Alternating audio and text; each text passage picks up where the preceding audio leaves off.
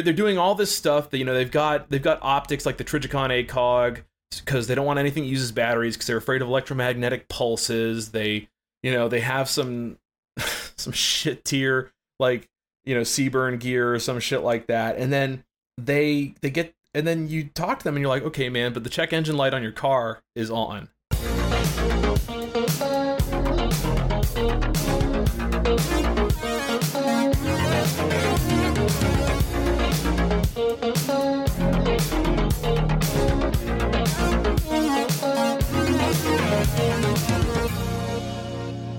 Hi, everybody, and welcome to the A Better Way to a podcast with Jordan and Andrew. Today, this week, we are here with Matt from Nylon Theory. Thanks for coming on, Matt. Hey, thanks, guys. It's a pleasure to be here. This is kind of a first for me because not only have I never been on a podcast before, I've also never listened to a podcast before. So You've never listened to a single podcast? I'm serious. What is a podcast? What is Siri. What is a podcast? What a wonderful way to live. What a beautiful state of being to just never have been exposed to a podcast. I want that kind of ignorance. It's not ignorance. Call him ignorant. No. I don't mean it that way. I don't mean it that way. Ignorant. I just mean Christ, like Andrew, he's our guest. No, I don't mean it in a negative way. Just like, like innocence, right? Like, yeah. No. It's kind of like my relationship with tequila, right? Where it's like, I know it exists. I know a lot of people like it. Yeah. I avoid it for a reason. But no, please don't listen to me. Listen to the podcast, obviously. But No. in any case, You are the podcast now. Oh no. Oh God, we all become what we hate the most. Oh man. Well, so Nylon Theory, relatively new, at least to me. It's relatively new. It started like relatively a couple months ago. Yeah. Okay, good. I always hate to embarrass myself. Be like, oh, this brand new thing. It's like, oh, I've been doing it for like 3 years. I've been doing it for a decade. No, I started it early this year, probably like January or like, probably then. Something like that. So I got in on the ground floor. I got in right. Yeah, you did. Yeah. How'd you decide that you wanted to get started with that? Because you came like hot out of the gate. I mean, I had talked to you about gear before in our DMs and whatnot, but you came out with these gear reviews. Like the gear in 90 seconds clips are fucking awesome because Chef's kiss. That is like, nobody has time to watch a 15-minute YouTube. This is the whole reason. Oh my God, it's so that fucking I have annoying. to scramble to watch YouTube videos for some guests that we have on. Like people like Carl and Russell, I've watched videos before, but I don't have 30 minutes to watch a YouTube video. So these 90-second gear review clips are fucking awesome. So thank you for that. So where'd that come from? So for me, the big thing was my previous full-time job was working for Task and Purpose as a gear columnist. That's what I did. That's all I did. Prior to writing, not writing. Yeah, writing. And I did like one or two videos for them. I did some video interviews with some people at SHOT Show, stuff like that. It was pretty simple stuff. It was like I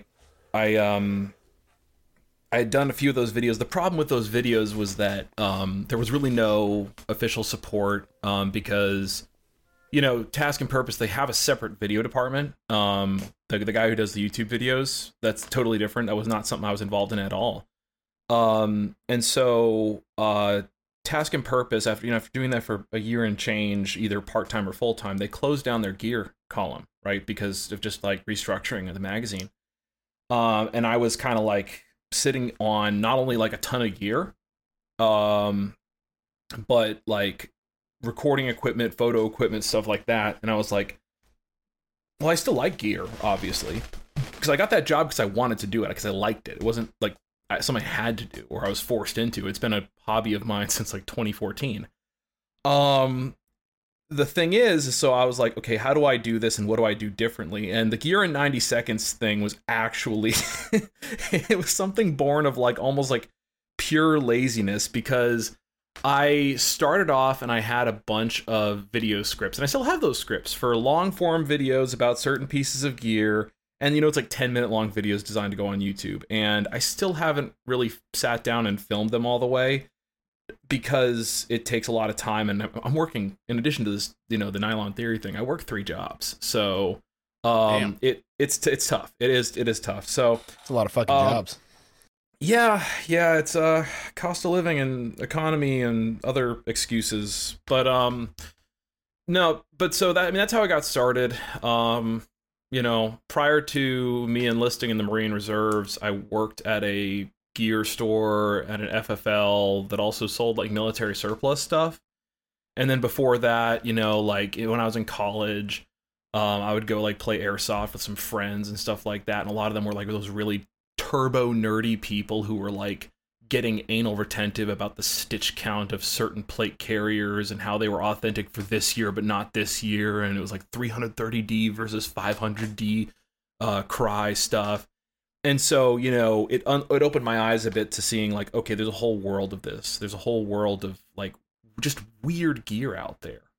So going into working in retail, writing about gear, and being in the military, albeit part-time, with that foundation, it kind of led to me having a different approach to not only like gear in general, but my gear. So, Nylon Theory, Gear in 90 Seconds, I view it as a way to share my hobby with people. And I really am adamant about like the whole like no sponsorship stuff. I think that that's the biggest problem that I see with a lot of gear review people or gear pages, is that for a lot of them, it's like a lot of them are bought and paid for, or at the very least, they're being fed products by companies, and they really don't know a whole lot about the product or about the category of the product, and so they end up shooting their mouth off and saying some dumb stuff. And I want to avoid that. So there's a reason why with Nylon Theory, I very rarely speak about firearms or firearm accessories. It's not that I don't know anything about guns, it's that I don't know a whole lot about guns compared to guys who that's their whole thing. They're like competitive shooters, or they're like people who work as gunsmiths or something like that. Like I'm never going to know more about the AR-15 than the guy from like the School of the American Rifleman or something like that. You know? I hear you. So that's, and then the Gear in 90 Seconds thing, that was inspired by a conversation that I had with one of my coworkers when I was working with Task and Purpose, where we were talking about how do we make video content, and I kept telling them they really need to push into like TikTok and stuff like that. They need to push into Instagram Reels. They need to do these quick, easily digestible gear videos, because one, you got to draw people into these articles. You got to draw people into the articles, and they're going to make that decision in 90 seconds. Do they want to read that article? Would you like to know more and all that stuff, right? And so the 90 seconds thing was like, one of the things that I heard from one of the Marines that I work with was like, he's like, listen, none of us have the attention span for like these 5,000 word articles, man. Like just make a 90 seconds. You're saying video. Marines have low attention spans? Yeah, absolutely. 100%. I mean, that's, I think it's more of an indictment of, it's more of an indictment, like they're making a joke about like TikTok and Instagram and YouTube Shorts and all that stuff. But sure. But that's kind of like where I'm going with that. I want to get into long form stuff. It's just going to be difficult to tackle without really like having a team to work with, because like it's just me. For sure. It's just me. Like initially I had a few friends who were like, we'll help you with this, we'll help you with photographs, we'll help you with testing out gear. And then they all kind of were like, psych, nah, this is actually kind of a big commitment. And I'm like, all right, cool, it's just me. So so that's I hope I answered that question. Yeah. A little bit of a rambling answer. Oh, you're allowed to ramble. Please ramble. Okay, yeah, gotcha. Yeah, you know who never rambles? This guy over here. I do have a couple of questions based off of that. One, what's up? At Task and Purpose, did you ever meet Chris Cappy? In person? Oh, yeah. No, never. Okay. I was going to ask if he's a nice guy. We interacted a few times. We had some emails, we had some messages over Slack, but that's really it. Okay. I'm just saying he seems chill. And yeah. Andrew just fangirling a little bit. Yeah. I mean, too. Okay. So you said something about weird gear. I want you to clarify what you mean by weird gear that you saw when you started, at at that stage of your evolution. Well, So like you have to understand, when I was coming in at the ground floor, I didn't know anything about it. Like, so circle back to like 2014, right? I didn't know anything about gear. I knew nothing. To me, any kind of camouflage uniform was a BDU. Any body armor, like tactical vest. I was using all of like the terms that people who don't know anything about gear use, right? So I didn't know what a plate carrier was. I didn't know what a chest rig was. I didn't know what like powered hearing protection was. I didn't know anything about the weapons. I didn't know anything about like why any of this matters.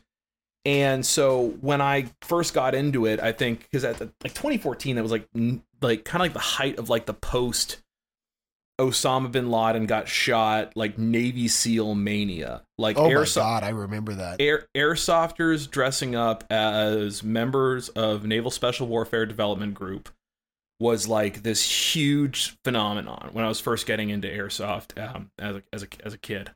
And everybody wanted to be the guy that shot bin Laden. That was just like so fucking well. And you know, the big thing driving that was the photos that came out, right? The photos that came out, the videos. All of a sudden, everyone was like, "Who the like?" Because obviously that was a very publicized mission, and so all of a sudden, a lot of people were like, "Okay, we got to learn more about Naval Special Warfare Development Group." Everybody started throwing around SEAL Team 6 as like a thing that they were talking about, and their weapons. Their weapons, their gear became such a topic of conversation. A big part of that was the fact that a lot of the gear that they used was made specifically for them. Like, you couldn't get it anywhere else. So for instance, one of the big pieces of equipment that was very distinctive was their use of the AOR1 camouflage pattern, which looks like a slightly different hue, like Marpat, right? Desert. Yeah, it's similar in appearance. It's fundamentally different in composition. It's like dyed through like a 4-layer process. It has better performance in different spectrums of vision. It's a lot to go into. So is it like Marpat with a hipster filter on it? No, it's more like artisan free range Marpat desert. Fair. Let's just put it that way, right? Organic, no antibiotics. But so all of a sudden, like, you saw like, you saw popping up on eBay, AOR pants, right? And they were going for like $4,000 for a pair of pants, for a pair of used pants that some SEAL had sweat through. Gooch was in there. Yeah, no, 100%. Unwashed. Like, I mean, and the prices back then, the prices were insane. But it made me aware of the fact that there's like this whole world of very strange gear, stuff like panoramic night vision goggles, various like plate carriers and things like that. The specific helmets that they used, the weapons. I mean, everybody wanted to have an HK-416. Mm-hmm. And so when I kind of got into, guns and airsoft and stuff like that with the people I was talking to, it was very much from that really like hyper nerdy perspective where these people are like, well, see, this is an HK-416D first gen, and this one is the HK-416A5 that came out later, and this is the difference between an Elcan and an Elcan Spectre, and and I'm learning this, and I'm just like, okay, I don't even know what the HK-416 is different from like a regular AR-15, right? And so it was a very interesting world to get into. But it was when I started seeing things like one of the things I did a post this last week is I went down to Virginia Beach and I went to talk to the people at SNS Precision, right? And they were wonderful hosts, very, very accommodating, and they make some very weird gear. They make very strange gear, and that's one of the ones that everyone kind of points to. It's like, if you know, you know. Like, they make a plastic plate carrier. They make a plate carrier that's made out of Bolteron, a type of Kydex. What's their... Sorry, continue. Yeah, go ahead. You're good. What's the purpose of that? Like, why is that So the idea of making a plate carrier entirely out of things like Bolteron, hydrophobic laminate, closed cell foam, plastic, other stuff like that, is so that you don't actually have any fabric on your plate carrier. The idea being, if you're wearing it over, say, a wetsuit or a dry suit, or something like that, or you're, if you're in a VBSS environment trying to board ships and, do that kind of stuff, you wear one of those so that the splash from the waves or whatever doesn't soak your carrier and weigh you down, because wet fabric weighs so much. When you contrast that to a lot of the plate carriers that most of the military get issued, they're made out of very heavy fabric known as 1000 denier cordura, which is basically it's very, very, very thick, sturdy nylon that's hard to break. But the thing about that, I just realized I've been saying denier wrong. I was just going to say, is that a French word? I've been calling it denier. Yeah. Whatever. Doesn't matter. Most people just say 1000D anyways. I'm probably fucking it up. Who knows? No, I'm gonna start saying it like that. But the thing about that is that that fabric, as durable as it is, when it gets wet, it gets incredibly heavy. And it's not just in a maritime environment. That's if your pack ges rained on, right? So these high-tech materials that you see them using, like laser cut ultra comp webbing, they're using four-way stretch material. They're using stuff like Bolteron, Kydex, and Tegris, and other thermoplastics. So with S&S, they made that with the plate frame, and then because the original plate frame, when it came out in 2013, was literally made of molded plastic. It was molded to the individual plate. So if you needed a plate that they didn't make a plate frame for, you had to send the plate to them, and they would make the mold of it. Wow. And they would heat form the frame, the actual plastic frame, to the plate, and then you would be able to use it. Now, and a lot of what those plates were designed for was buoyancy neutral plates, they're so light that they float. And those exist. Those do exist. They're just very expensive. Saw dollar signs flash in front of my eyes. Oh yeah, no, really. And that's the big thing about S&S, and that's part of why it has that brand cachet with a lot of people, is that up until very recently, almost everything they made was incredibly expensive. So that's a great example of weird gear, because when that thing came out, everyone was looking at it, and they were just completely shocked. They were like, "What the fuck is that?"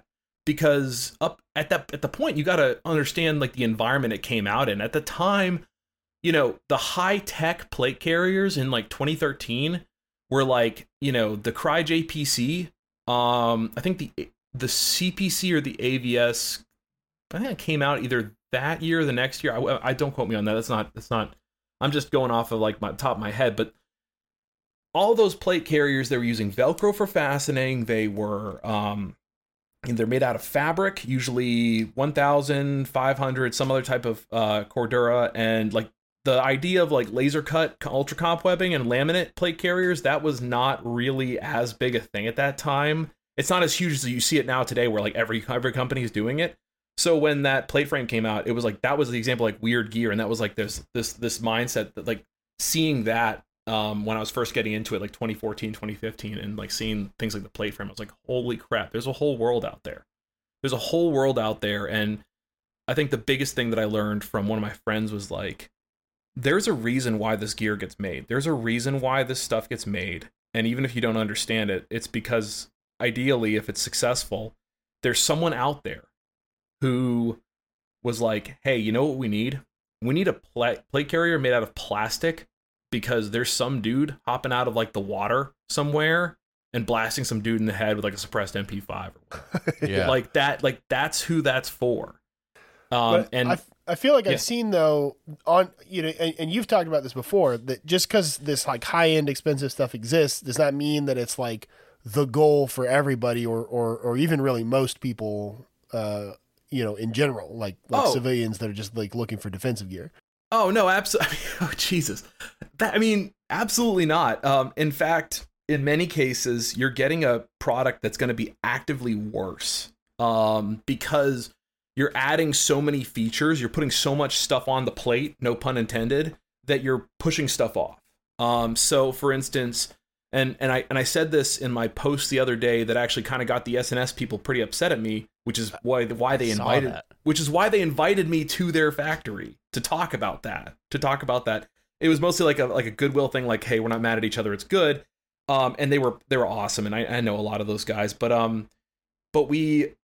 had said, like, the plate frame modular, it's not going to do a whole lot more for most people than going out and getting just like a Cry JPC or SPC or, you know, a more common plate carrier, because one, it's like a lot more expensive. Like, even with the price reduction, they're still like $700-$800, and that's before you add the pouches and shit. And then yeah, because there's so much stuff that goes into it, and then on top of that, there's like to actually start adding the stuff you want on there, you have a host of like these proprietary attachments that only work with that system. So if someone wants to go and get that, they're shooting themselves in the foot, really, because you're buying into this entire ecosystem. Another great example that I made was a belt that I actually have, which is the Pale Horse Concepts Mark III belt. And it's load rated. The idea being that if you're like hanging out of a helicopter, you know, doing some cool guy stuff, you know, climbing mountains, rappelling, whatever, you can use your belt as an emergency rappel seat to make like a Swiss seat or whatever, right? And so it has like a load rated Cobra buckle and a D-ring, and the actual load rated belt runs through your belt loops, provided that your pants are actually themselves designed for that. Yeah, right. I don't think my Levi's. You need the layers of the reinforced. You need the reinforced belt loop. You need the elastic portion of your, like. There's a whole host of stuff that goes into it, and then but the innovative thing about that belt is that they add the outer belt where you put all your pouches and stuff, and that just hooks into the inner belt. So the cool thing about that is that you can like have your whole belt on, just unclip it, and just like, you know, take your pants off to go take a shit or whatever. It's quite innovative. The only problem taking a shit.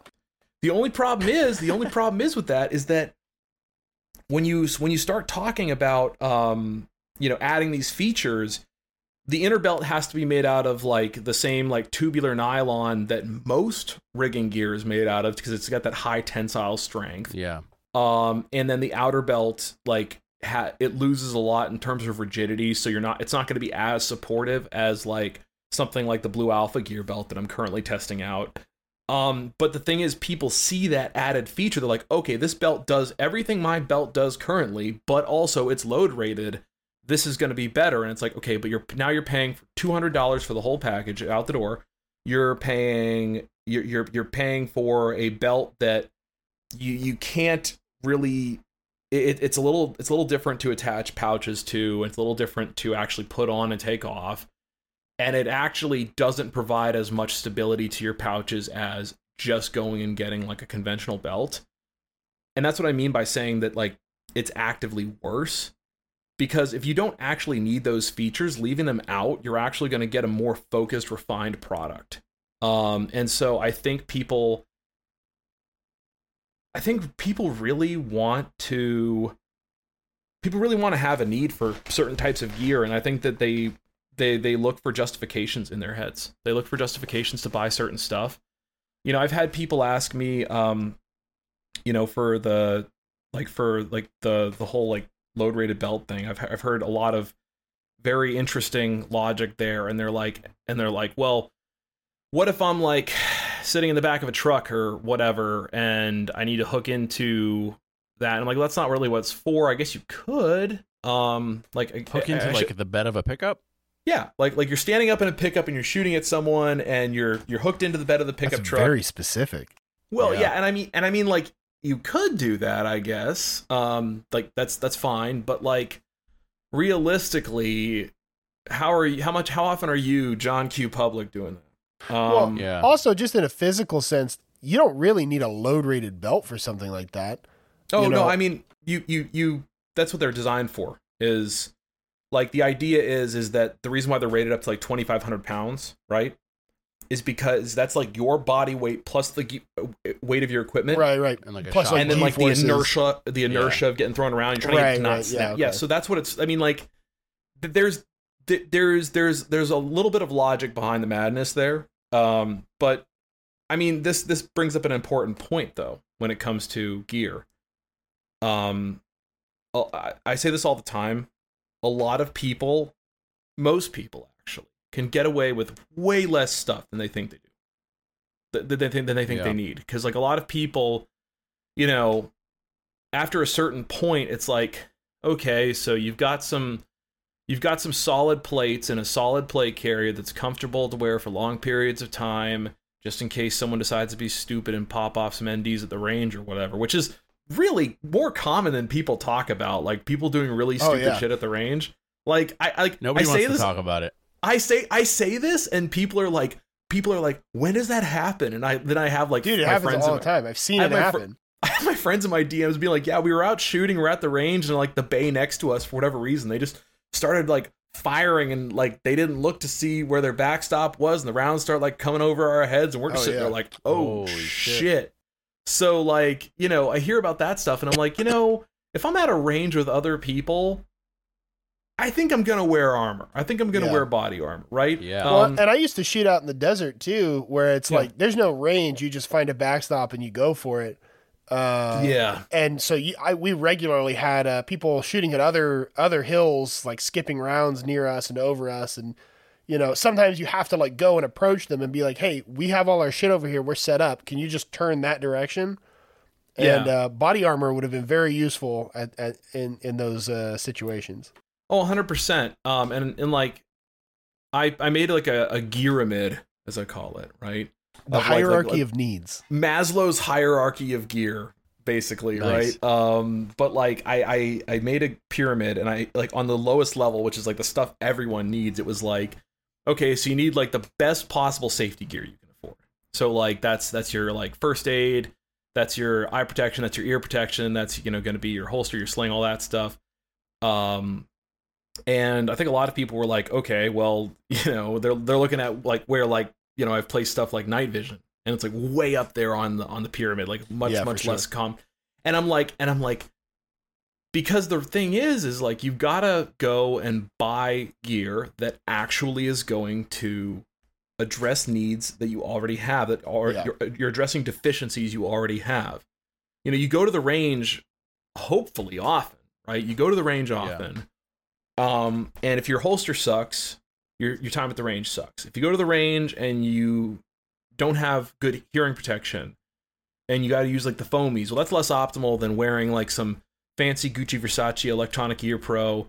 You know, not having a good sling on your rifle, it's annoying, and it's hard to like actually properly manipulate your weapon. That's what I'm talking about. You know, focusing on stuff that you're actually correcting a need and a deficiency. That's more important than looking cool on Instagram, because, you know, I have a lot of gear, obviously, because I buy a lot of this gear to actually I buy almost all the gear that I test on this channel. So I have a lot of gear just lying around.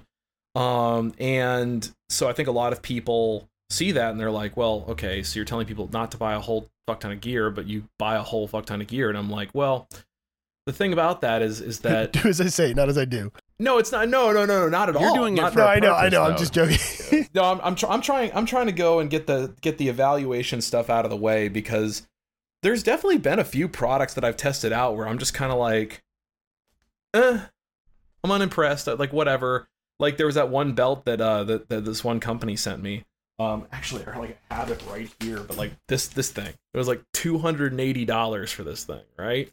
Wow. $280 for that thing. But it looks so slick. It looks really slick. It looks incredibly cool. The problem is that belt now exists in a world where you can go get a thermoplastic stiffened gunfighter belt for less than $100. And so now, granted, the capabilities are going to be different. But so, when I'm talking to people about gear, I really try to like stress to people, like, you're not the main character. You're not like, you're not buying this for some sort of like weird, like Wolverine's Red Dawn fantasy that a lot of people like. I mean, people are going to hear me say that, and they're going to kind of get like a little miffed when I say that, and they already do, so I'm used to it. But it's like, don't invent a scenario in your head and then get mad at it. Like, okay, this is a personal attack now. Like, don't invent a scenario. No, I'm not talking. No, it can't even be personal because I've heard it so many goddamn times.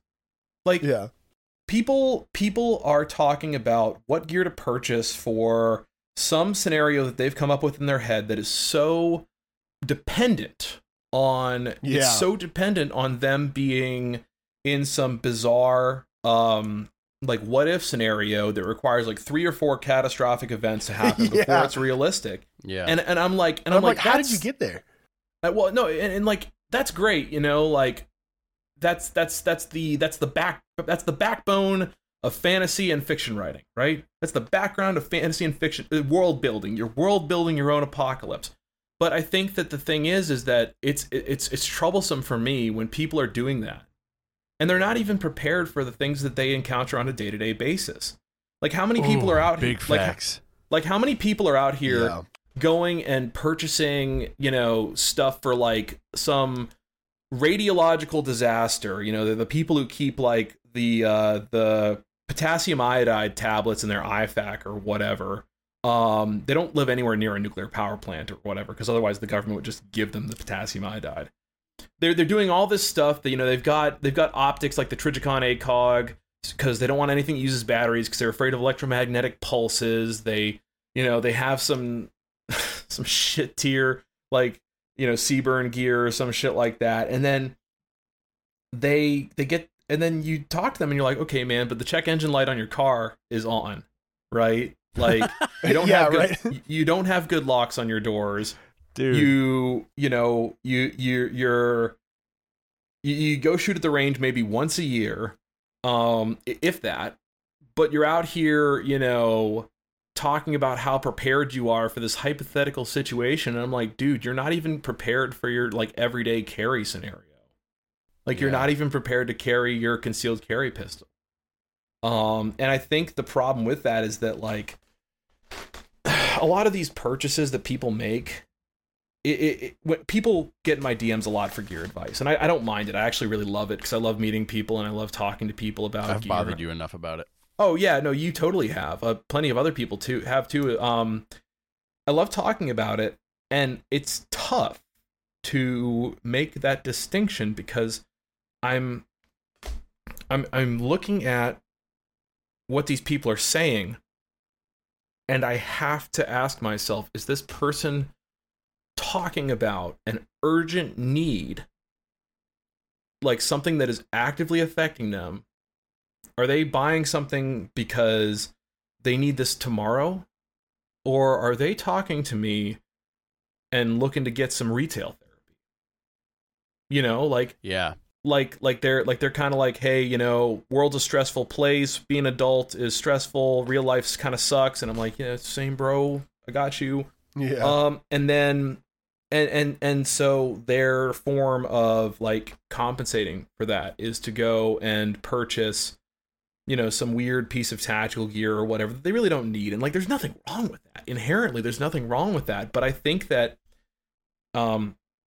one of the things I'm really starting to see a lot of when it comes to like gear is like the phrase fear sells gear. Like we were talking about with the whole flamethrower and backpack thing, right? Yeah.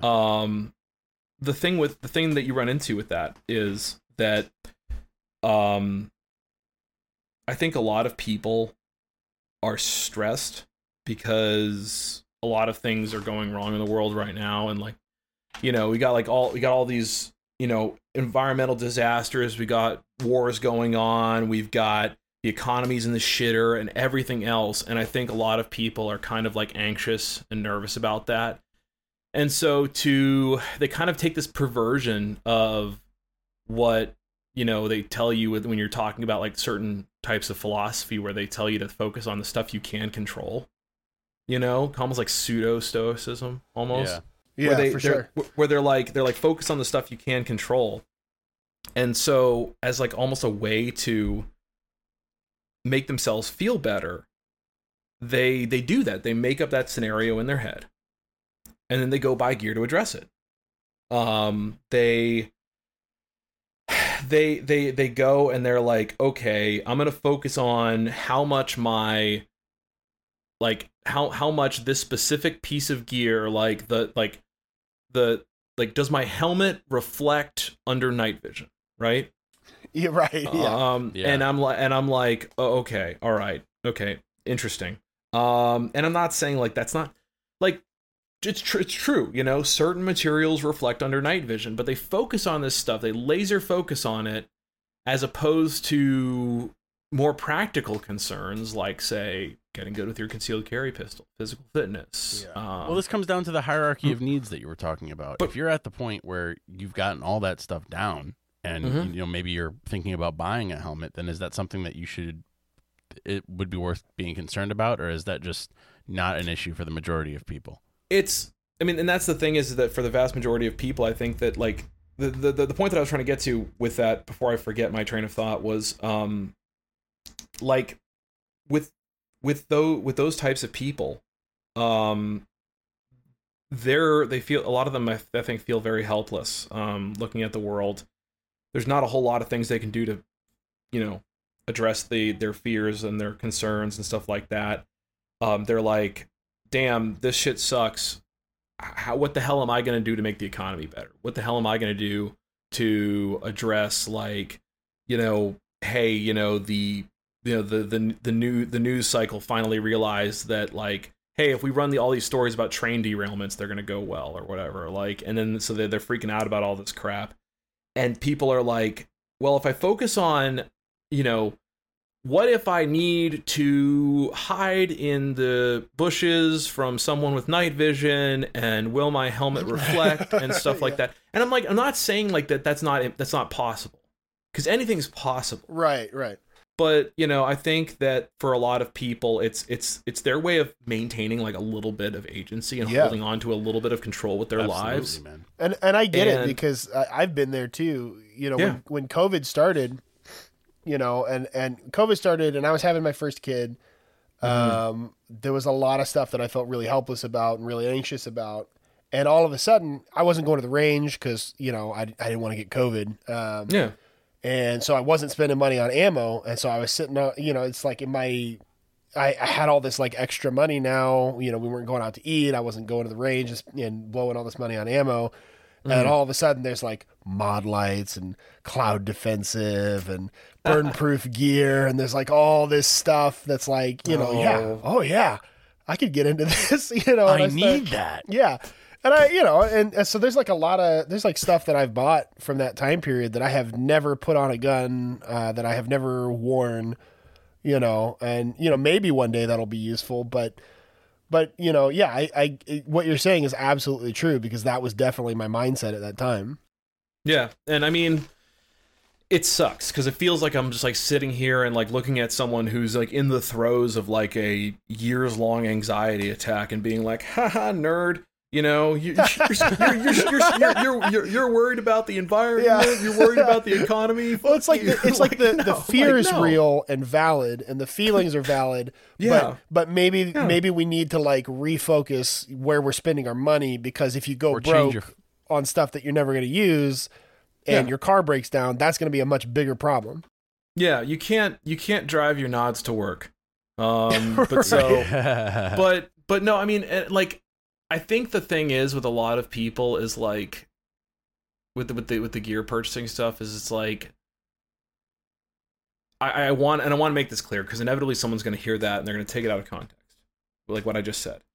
Inevitably someone's going to hear that, and I want to say that because it's cool and I like it is a perfectly valid reason to actually want to buy something. Like, if you have the money to go buy the entire S&S Precision plate frame modular set, you have no need for it. You're not a scuba diver, you're not a Navy SEAL, you're not a Coast Guard guy boarding a pirate ship or whatever. Go ahead. Go buy it. That's freaking cool. If you have, you know, $700 plus to just spend on that thing, and you've got absolutely nothing else that you could be spending on that you need more. One, I want to know what you do for work, and two, good for you, right? Because, like, that's the thing. I don't want to come at people who buy stuff just to satisfy their intellectual curiosity, because I would be a complete hypocrite there. realistically, like for instance, like belts, right? I do a lot of stuff about belts because everyone needs them. Realistically, I need one belt. I could have bought my Axle belt. Hell, I could have bought my AWS SMU belt 2 years ago, and I've been good with that forever. I could have never needed an upgrade, but to satisfy my intellectual curiosity and due to the job I had at the time and the hobby page that I have now, I'm going through all of them and comparing and contrasting their advantages and disadvantages to help others. It's like consumer advocacy, basically. And I think that's fine. Like if someone else wants to go do that and they just want to go buy gear just because they think it's neat, it's a hobby like anything else. But again, it brings me back to that whole thing of is this addressing a pressing need or is this retail therapy? And it's tough to establish which one's which sometimes. So anyways, yeah, I don't want to keep talking circularly about that, but you know. You're doing great, buddy. Yeah. No, you're not talking in circles. It makes a lot of sense what you're saying. Yeah. There's sorry, Andrew. You go ahead. Okay, I'll go. Only because you said so. There's a reason why videos like your Anthem's plate carrier explanation and the kit that he wears are so popular because people like to go and get a list of things that they can buy to know that because this expert has them, they're going to be okay. And absolutely. This is going to fix any problem that I can come up that's going to come up. Well, and it's because so you get analysis paralysis if you don't know enough about it and you have to like go research it, and it can be hard to make sense of all the stuff you're reading, and it's so much easier if you're like, here's a trusted source, let me just copy what he has. Then you end up with a whole bunch of multicam black shit like I did. Okay. Multi-cop? Multi-cop? Yeah. You bought multi-cop? I did too, man. Yeah. I got to tell you. That plate carrier right there, multicam black. Yeah. I got multicam black pants right there. I know. You memed it. Nice. You memed it hard. Yeah, but so when I bought multicam black, I had no concept of like, what's a good camo for like my environment. Same. I was like, hey, this looks fucking sick. Yeah, exactly. Yeah, and I mean, subjectively, but yes. Practically speaking, the uncomfortable truth for a lot of people is that, the camouflage stuff. It's like, I think people overthink it, right? Like the real reason to buy stuff in multicam isn't just that it works in a lot of environments. The real reason is because it's super common. It's, oftentimes cheaper than other types of patterns because a lot of it's surplus. And OCP is very similar to multicam. It's a little different in terms of like the coloration and design. But the point that I'm trying to get at is that like people overthink that stuff. And going back to what you said about videos, like the Spirit of Systems gear shakedown videos that they do, where they invite someone in and they talk about like, here's why I use all these Spirit of Systems products. But they do show people examples of like how to set up a plate carrier. And I think for a lot of people first getting into it, like that is what they do. And I was actually thinking about this today at lunch. I was like, okay, how much did I blow by that beginner market? How much did I blow by those people first getting into gear?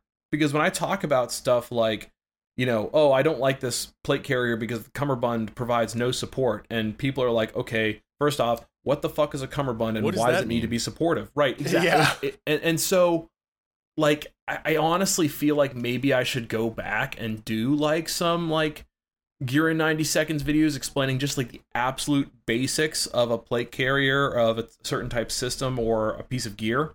And, like, really establish that ground floor level stuff. Because, there's a lot of people who don't know, but at the same time, that content you described of like, here's my setup, and people just go out and buy it because you've got a shopping list. And I mean, frankly, that's not anybody who's producing those videos' fault. Like, people who produce those videos, one, they know it's going to do well. They know it's going to do very well.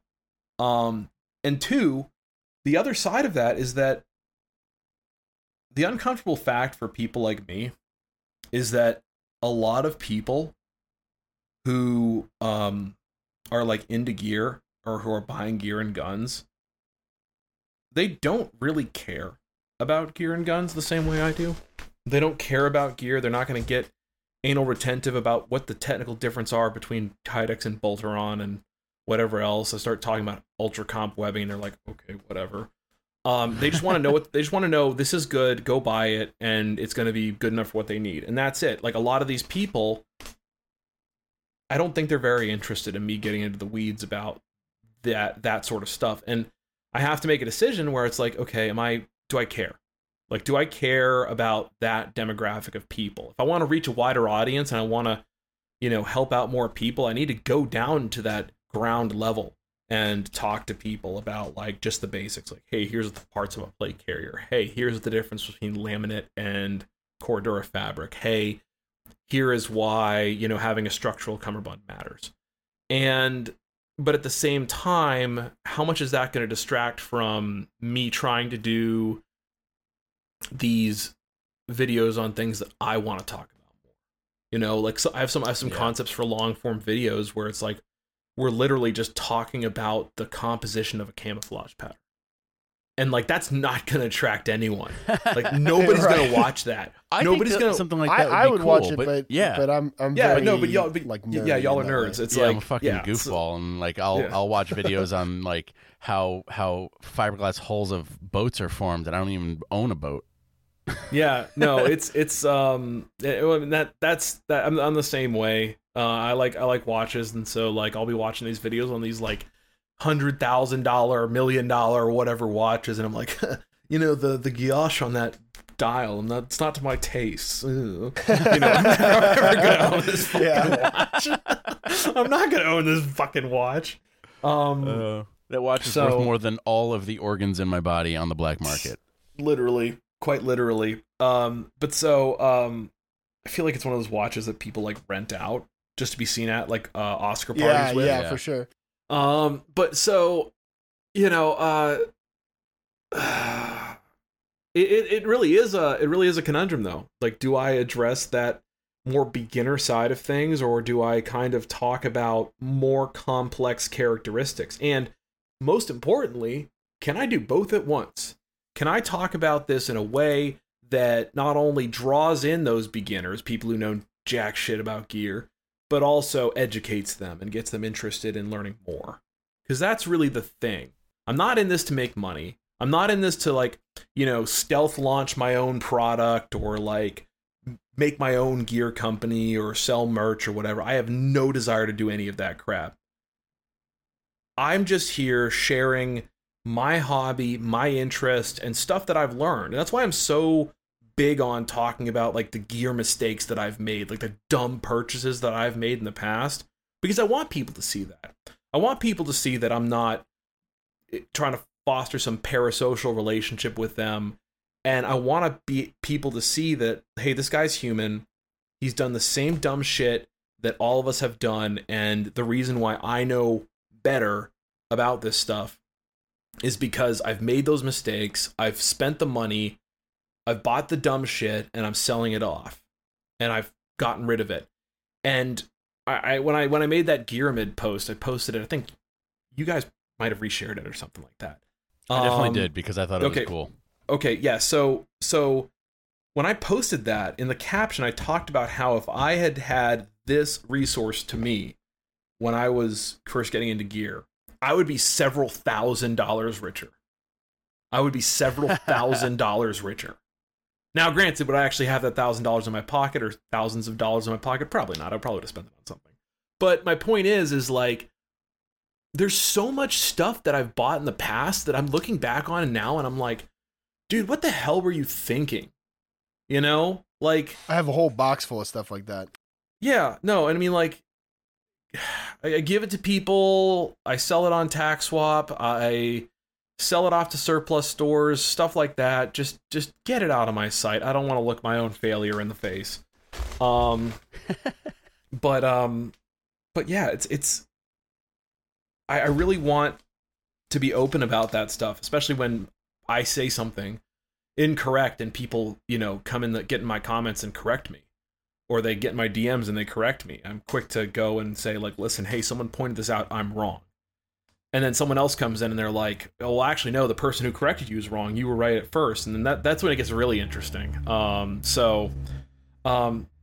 It's important, I think, to make sure that I'm not trying to present myself as some kind of like aspirational influencer type. Like, hey, listen, you want to be just like me for real. Like, no, you don't. Please don't be like me ever. Don't be like me. Do not. Don't make my decisions, kids. Do not make my decisions. You do not want to end up like me. You know, my life is a horrifying warning for you. It is not to be emulated. I tried to put a fucking back panel on my issued Marine Corps plate carrier as a fucking forward observer. Like, who's gonna reach into the back panel and pull out a fucking flashbang grenade on a fucking hill somewhere overlooking an impact area? That's not how, like, no.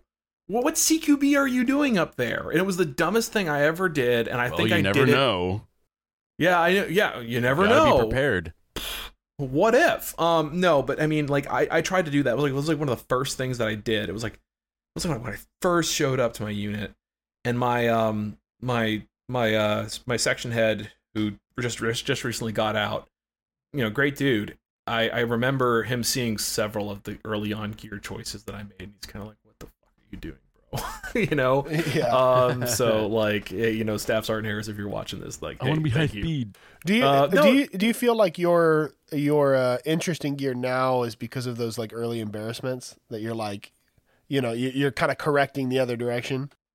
No, not really. I mean, like, I always had that interest in gear before I made early on gear purchasing decisions, because when I was first getting into gear, I was broke, like flat broke. Yeah, I was working as a line cook. I was working as a line cook in college, so like I made like a noble and respectable profession. I made like $9 an hour, and so I was taking home like maybe like $200 a week, because I could only work when I wasn't having class or whatever.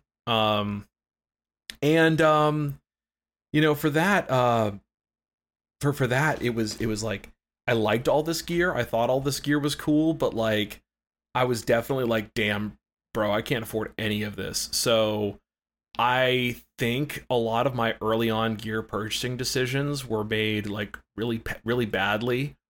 Because I was kind of getting caught in that like just as good trap that a lot of people get caught in, where they're trying to find alternatives to like, you know, popular stuff. And like, the weird thing about that is that like, you end up making these purchases that end up costing you way more than if you had just gone for the more expensive thing in the first place. You know, my first one of the big stories I love telling was like my first carry piece, where I was like, hey, like, I wanted to buy a Glock, and then the salesperson at the gun store counter talked me into buying this atrocious Glock ripoff, the Diamondback FS9, right? And I bought it, and he was like telling me it was just as good, and it was like $200. I was like, okay, cool, just as good, right? I got it. I put it in a fucking nylon Uncle Mike's holster. Oh my god, dude! I didn't know what the hell I was doing when I was 21. I didn't know what the hell I was doing when I was 21. Holy shit! Like, I bought that thing, and I took it to the range a few times, and I shot it, and I was like, dude, I am such a bad shot.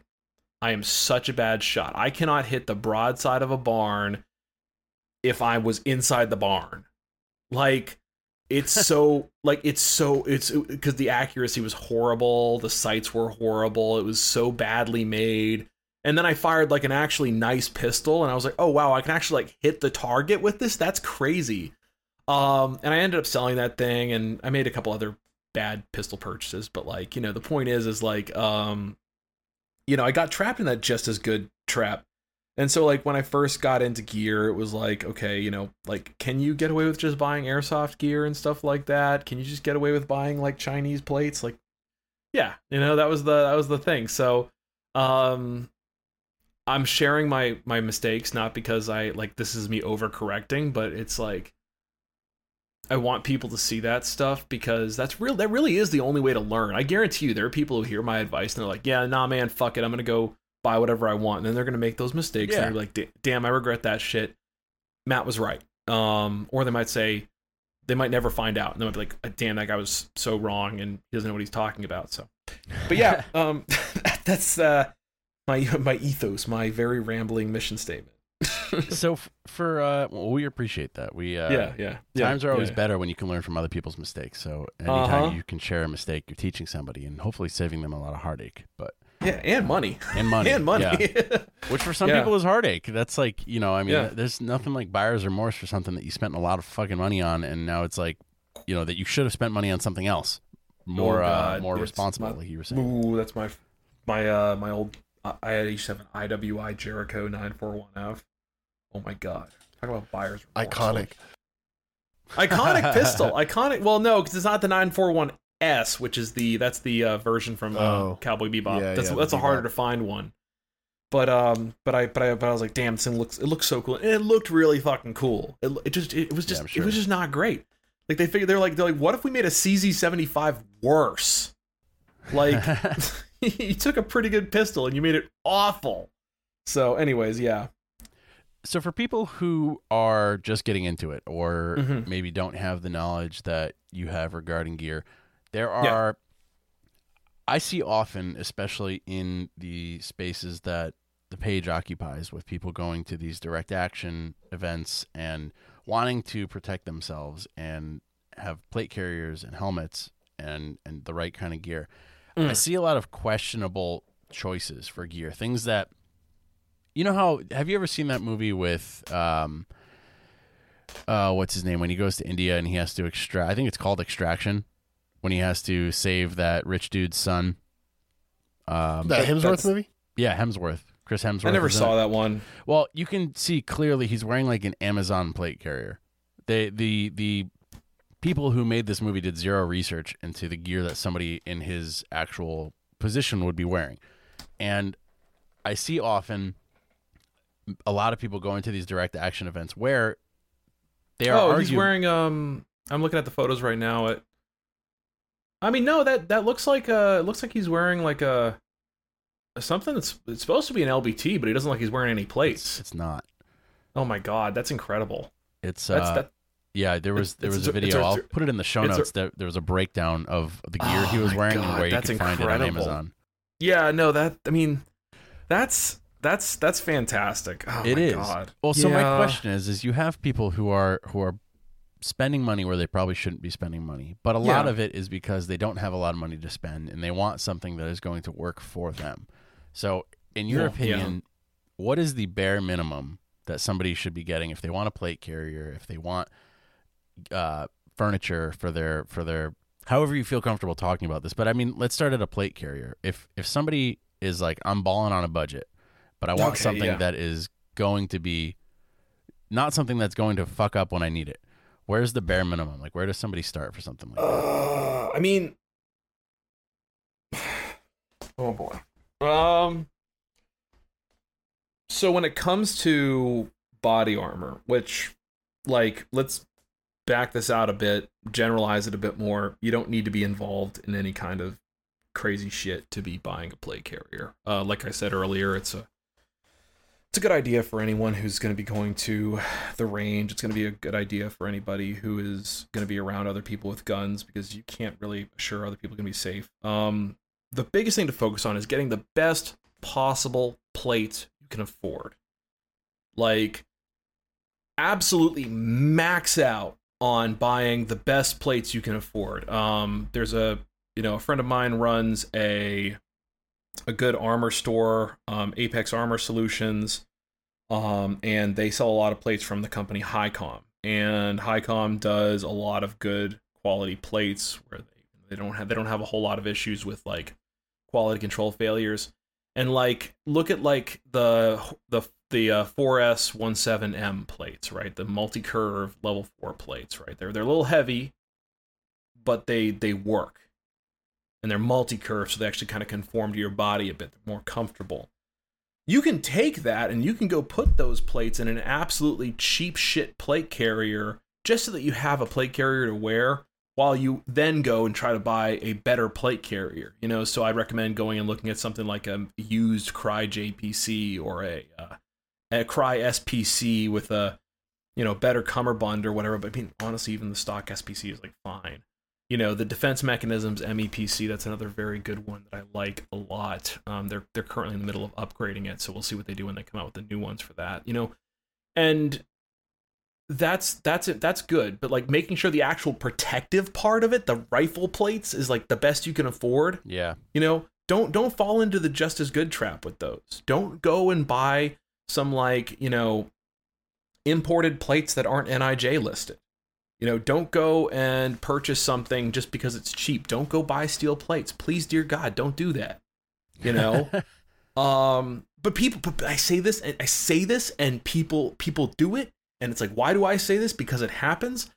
You know, in terms of like, you know, furniture for your, I assume you're going to say for your rifle, right? Yeah. Furniture for your rifle. I mean, like a quality weapon light is a big one. A quality like red dot optics, another big one. A sling. A lot of people seem to like really cheap out on their slings. And it's like, just go. Like Pharaoh Slingster is popular for a lot of people for a reason. It's pretty good. You know, the old Blue Force Gear Vickers sling, it's indestructible, even if it's not the most comfortable thing out there. There's lots of good options out there. And I mean, I think the big important thing with all that stuff is making sure that when it comes to the stuff that's actually going to save your life, so your body armor, you know, your weapon, make sure you buy the best quality you can afford. And when we go back to that like Gearamid, right, talking about eye protection, ear protection, don't skimp out on eye protection, ear protection, because you're going to use that shit every time you go to the range. Like, why are you gonna skimp there so that you can buy a nicer plate carrier that you're gonna wear sometimes? Yeah. Like, so in any case, I would say a couple things to look for. Otherwise, getting some good pouches. Obviously, I like the HSGI tacos. It's a controversial choice, but you know, a lot of people like them. Well, yeah. Why is that controversial? It's controversial because a lot of people don't care for the plastic spokes that hold the magazine in place. They prefer like a Kydex retention, so like S-Tac Kiwis or something like that. I have both. Yeah, I mean they're fine. I don't prefer S-Tac Kiwis because I found out the hard way that if you get really fine sand in between, they slide out. No. The opposite. Really? The sand particles get caught in between the Kydex of the magazine pouch and the plastic of my PMags, and it bonds together, and the particles of sand, they dig into the plastic. It embeds, yeah. And when you're trying to pull out a magazine, it's like, okay, that's pretty tough, and you have to really like fucking throw some elbow grease behind it and pull that shit out. And I was like, okay, the tacos don't have that problem, but they have worse retention. So like a happy medium that I encountered was like the MDOM USA Universal Magazine Pouch Gen 2s.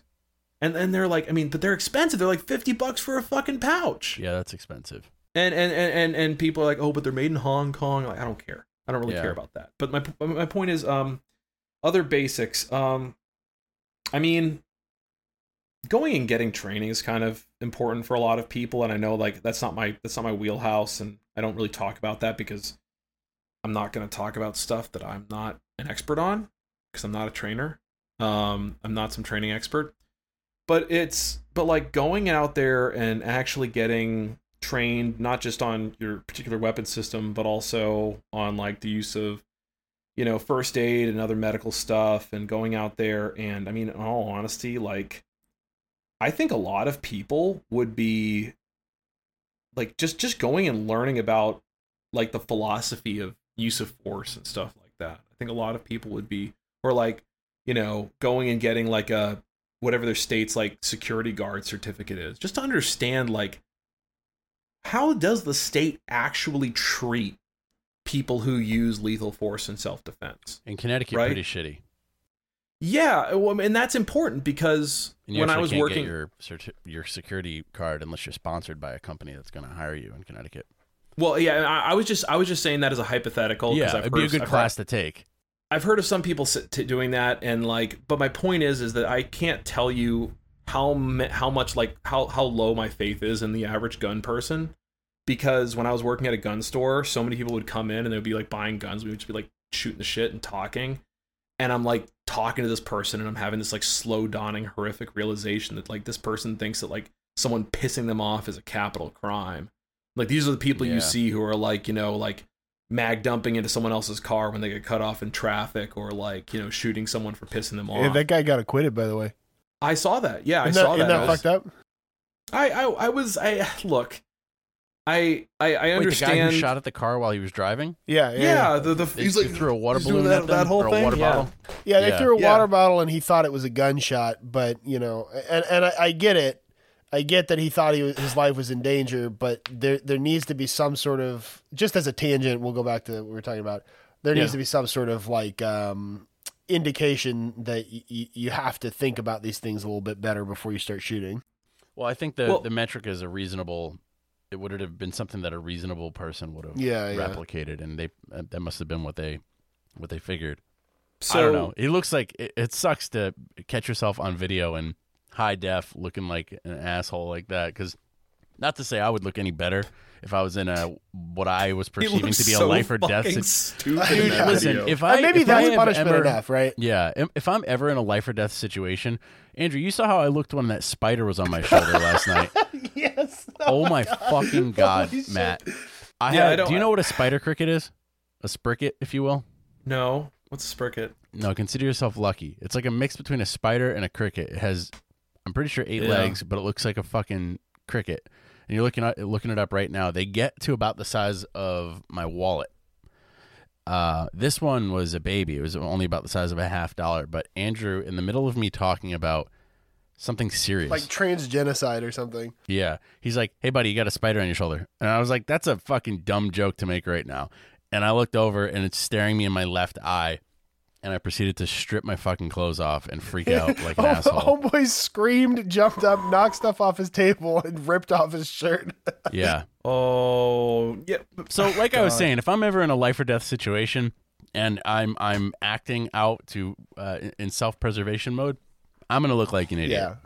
Yeah. No. So like, the point that I was trying to get at is that I think a lot more people need to really have like that moment where they have a real frank conversation about, use of force and what it's going to mean for them. And a lot more people need to accept that they're not ready to use lethal force because, a lot of these people, they have such an unrealistic impression of it. And it's like, okay, dude, what are you going to do? Like, if you're in some kind of like, even if you're in like a defensive posture, like I had a supposed gun expert telling me that like if he heard someone banging on his door at like 2 a.m, he's just gonna like fire through the door. Holy shit!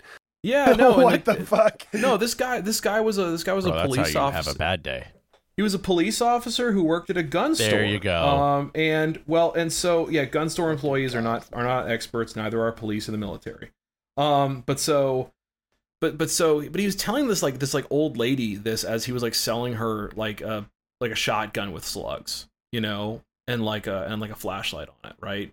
Like he was telling her like, if someone's like trying to force you on your door, you just fire through the door, and like this old lady's gonna have her shoulder fractured by the recoil of those slugs. Heavy breathing intensifies. Just But so the thing about that is that like in the state that I live in, that would get you absolutely hamstrung. Like you would be in serious trouble, legally speaking, if you did that. And a lot of people, their response to that is, I don't fucking care. And I'd rather it's be like carried by judged by 12 and carried by 6. Yeah, well, if you could avoid that, why wouldn't you? Well, and I think I don't know. I really don't know the answer to why people do that. I don't know why they say that stuff. I don't know why. I agree that, your life is more valuable than worrying about the law, but there are steps to be taken in between the first sight or perception the first of a indication of something being trouble. Perception of a threat, and your lethal force that you are using to mitigate it. There are steps that you can take to figure out whether or not it's going to be appropriate. And if you do decide at the end of those steps that it is, hopefully because there's somebody presenting a firearm to you or a weapon of some sort, and or threatening a family member or something like that, and their life is immediately in danger. And these are like Connecticut's laws. If you're protecting a third party from immediate life hazards, or things like rape, and things like that. You're allowed to use your firearm in defense of that person. But for you, like, Connecticut doesn't have a castle doctrine. You have the duty to retreat. Hey, everybody. Turns out I made a mistake here, and I wanted to take a second to correct that. Also, to thank everybody who reached out and brought this to my attention. It seems like I either mixed up or combined the castle doctrine and stand your ground laws. And Connecticut, as well as 45 other states, actually has a castle doctrine, which is incorporated into law. This law states that a person who possesses or controls a premises or is licensed or privileged to be on such premises is justified in using reasonable physical force upon another person when he or she reasonably believes to be necessary to prevent or stop someone from criminally trespassing. Deadly force is reasonable only, 1, to defend oneself or another, 2, when one reasonably believes deadly force is necessary to prevent an attempt by the trespasser to commit arson or any other violent crime, or 3, to the extent the person reasonably believes is necessary and only to prevent or terminate an unlawful entry by force into his or her dwelling or place of work. So there you go. Connecticut does have a castle doctrine. What we don't have is stand your ground. The difference between the two is that the castle doctrine protects you inside your home, domicile, or place of work, whereas stand your ground protects you elsewhere as well. In Connecticut, outside of your home, you have the duty to retreat, which means you have to exhaust all other options of egress before using deadly force, whereas other states that have stand your ground laws, you do not. So thanks for listening, and I hope this cleared that up. Feel free to ignore the next minute or so where I go on about how Connecticut doesn't have a castle doctrine in Connecticut. Which means that if I do that, if I shoot through my door because somebody's breaking in and I had a window I could go out of reasonably, I'm going to jail. Yeah. Oh. And now my family's left without a provider. They want you to leave your house? You have to exhaust all avenues of retreat before using lethal force. Okay, I got you. But like, see, I don't know. I'm not a lawyer, but that sounds very, very interesting. This is Connecticut for you. Yeah, interesting. But so, no, I mean, I think that and the thing about those actually going and taking some training courses, actually going and getting some time with your concealed carry, actually getting some time with the accessories you use, that is much more important but less glamorous than going and buying gear, because you can go and you can flex your new plate carrier on Instagram. You can show all your friends your new helmet or your new gun or your new flashlight or whatever, but like, can you run around with it for an hour? Yeah, well, it's not even just that. It's like you go to like a training course, you go to like the range, and like if you're actually learning something, if you're actually like being taught something and you're actually being trained, you're gonna look kind of dumb, because the first few times you do something, it's like you're gonna eat shit. It's gonna look really stupid. It's not gonna look glamorous. It's not gonna be a cool like training montage with 80s music. It's gonna be kind of messy, and it's hard for a lot of these people to pivot over to flexing like, hey, listen, I just did a 5K. I just went to the gym, and like some people do that. Some people do post about guns and gear and then also post about physical fitness and training and all that other stuff. But it's way easier to go buy something. This is something I heard. Sure. That's something I heard someone say once about the military, and it was very funny to see it applied to the civilian world. But someone always said like it's you instead of spending 3 months in boot camp, you can just go get the EGA at the PX for $5. Like you can go and you can purchase gear to make you look like you know what you're doing. You can get gear to make you look like you know how to shoot, to make you look like you know what you're doing and you're an expert in your field. I mean, actors do it all day. That's the whole point of these movies and the costume departments. They're dressing them up to make them look like, whatever action hero they're playing that day. And it's frustrating when I talk to some of these people, because like they don't know anything about what they're talking about, and it's just kind of like this general like, okay, I'm gonna dress up in all this gear and then I'm gonna go mag dump in trash and then post a video of myself doing like passive aiming under nods on steel at 15 yards, and have some like trap music, have some trap music playing in the background, whatever, and that's training. And it's like, okay, that's cool, man, but like, how much of that is actually like practically getting you better? And also, like, how do you measure success? Like, yeah, for sure.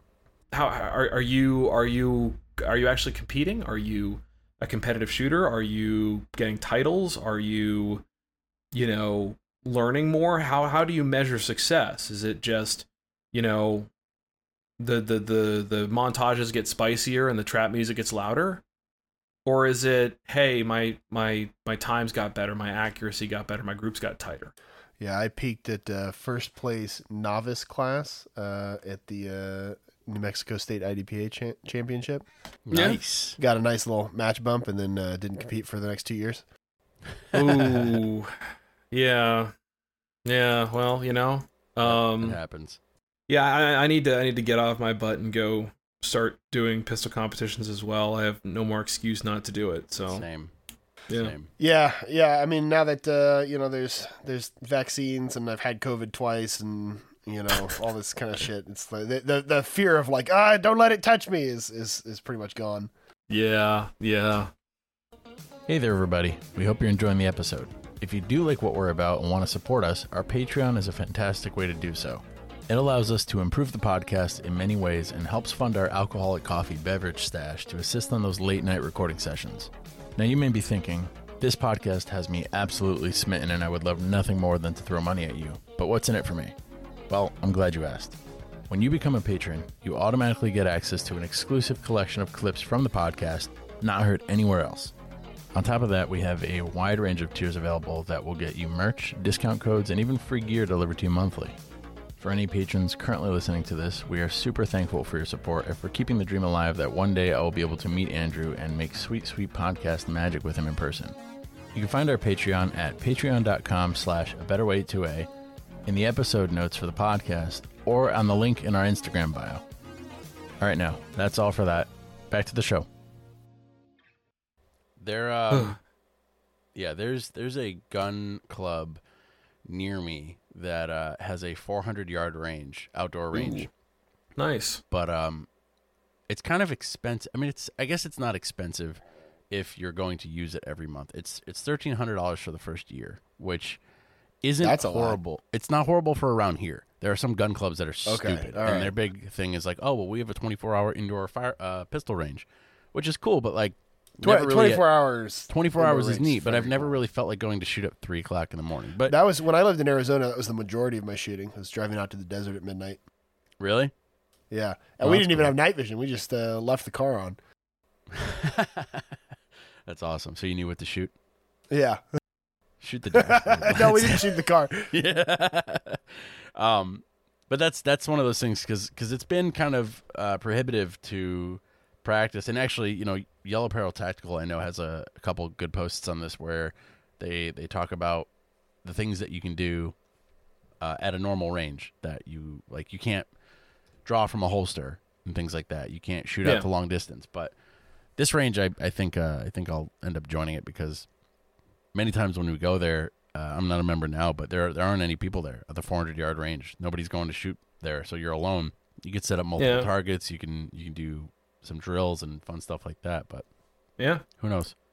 I mean, one thing that's opened up near me is really funny is it's a gun tree club. It's like a country club for guns. They have a shooting range, they have a gym, they have a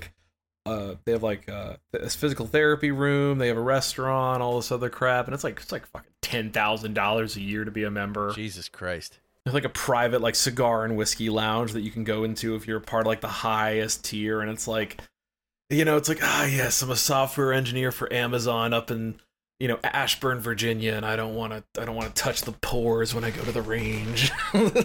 Yeah, that's the way to do it. Oh God, it's very. It doesn't sound fun at all. I'm curious.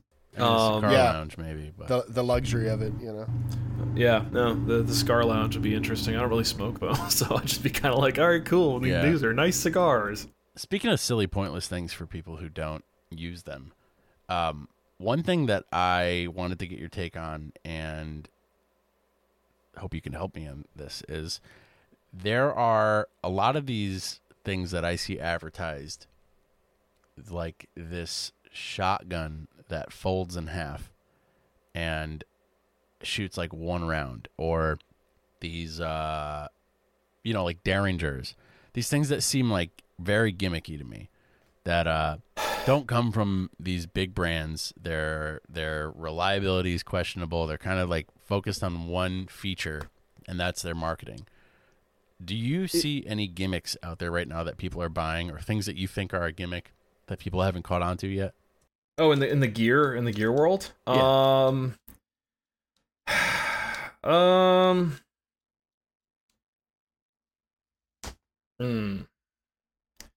See, the problem with me saying that is that when you talk about that from the gear perspective, there's always inevitably going to be some very niche use case that people can justify their gear purchases with. You know, like if I was going to talk about, you guys are familiar with the GBRS Hydro Riser? Oh yeah.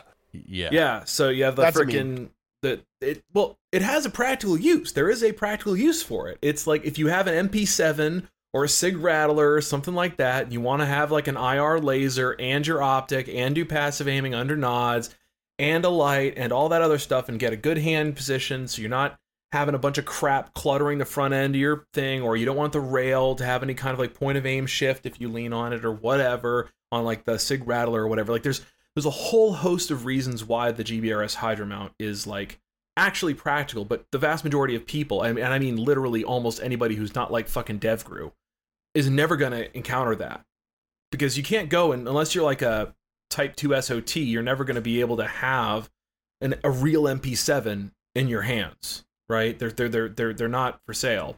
There's no civilian version of the MP7. So like it's hard to say that like this product is a complete gimmick that like, you know, it has no use for people, but I do think that there are products that people buy that they get a lot less use from. So like one of the big ones that I always kind of rag on is like back panels. Like they exist because you want to have like all these like tools and like flashbangs and stuff like that if you're like a breacher in like a SWAT team or whatever, or if you're like doing like a direct action raid as a member of the military and like all you do is CQB, so you're basically like, you know, Navy SEALs, Ranger Reconnaissance Company, something like that.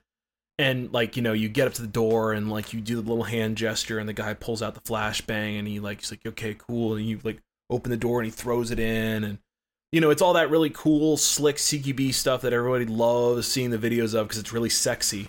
But the thing is, for most people, at the very best, having a back panel on your plate carrier is going to just sit there and do not a whole lot.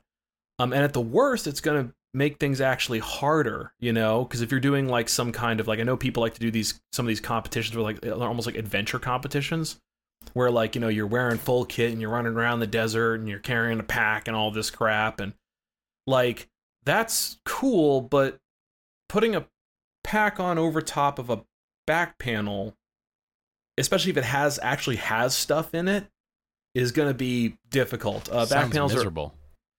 Yeah, and I mean, and you know, back panels are one of those ones that people, those are the things that like people they buy, and it's like I've heard all kinds of funny justifications for them. Like, I'm going to put a second IFAC up there for someone to use on themselves, and I'm like, what? No. Yeah, the most common thing I hear is it's like, oh, it's for my buddy, it's for my battle buddy, it's for my fire team.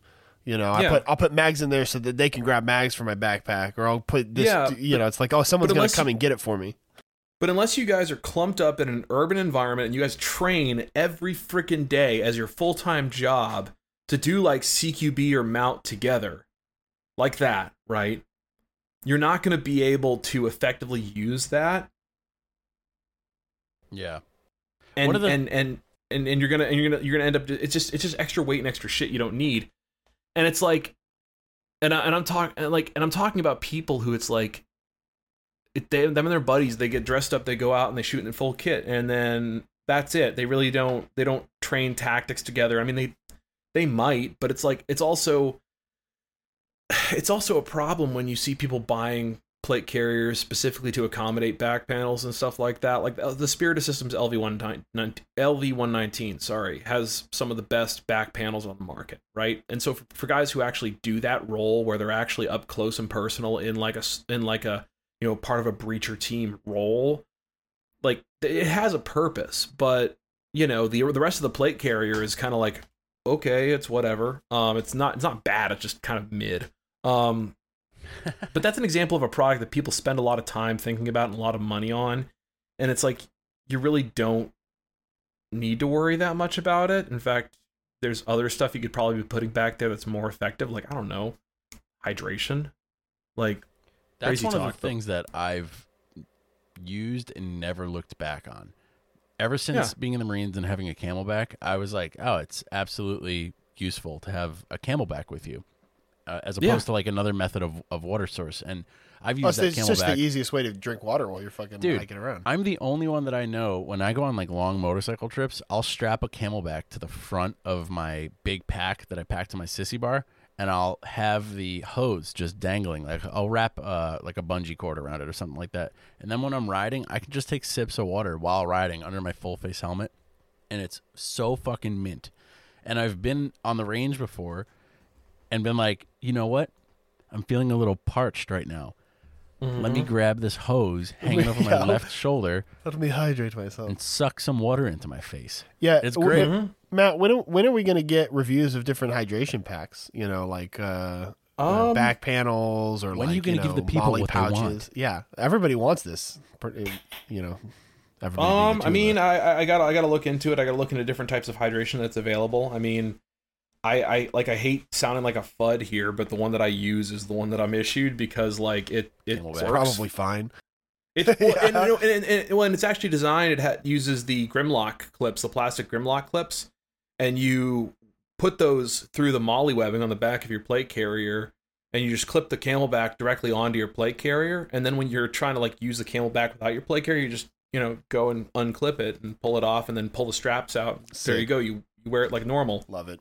And that's that's something that's pretty handy. I like doing that. But like I could go and explore that a little bit. Like the MDOM USA vehicle hydration pack, which is designed to be used by people who sit in vehicles a lot. So like a lot of the Motor T operators at my unit will get those and they wear them because like they're sitting in the trucks all day. That's cool. There's a few other. Yeah, they're designed to be flatter, and they're designed to sit like a little bit more, like they're flatter and slightly wider, so that they don't, like when you lean back, they're not going to like burst the bladder and just soak your ass in water. You got Which some actually is that kind of nice when that happens.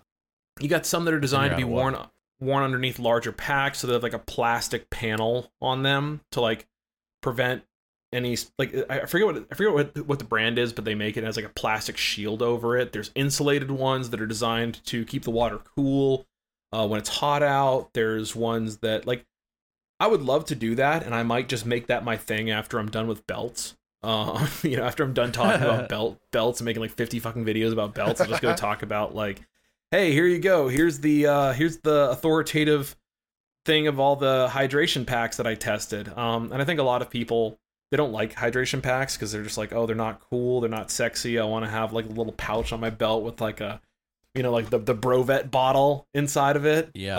Gosh. But what a pain in the ass to drink from that. You got to like use a hand and like open it. It's so much work. So bottles are better for certain things. Feeding babies. Well, no, I mean, no, as in like, from a military perspective, it's a lot easier to fill an MRE heater with water from a bottle or a canteen than it is for water from like a Camelback. The practical perspective though is like, okay, pulling out this bottle, I'm on the move, I'm on a ruck or I'm on a hike or something like that, pulling out this bottle, opening it up, trying to drink from it. It's got this wide mouth on, I'm trying to drink from it, I'm splashing myself in the face as I'm walking because of my steps, like my body's God, moving. I wish I had a Camelback right now. Yeah, no, when I did the Norwegian foot march, right, 30-kilometer hike in 4.5 hours or less, right? You know, I'm sitting there and this is what I had as my hydration source and like a little pouch and shit. I was like, God damn. I wish I had a Camelback. I'm gonna make a review about this later.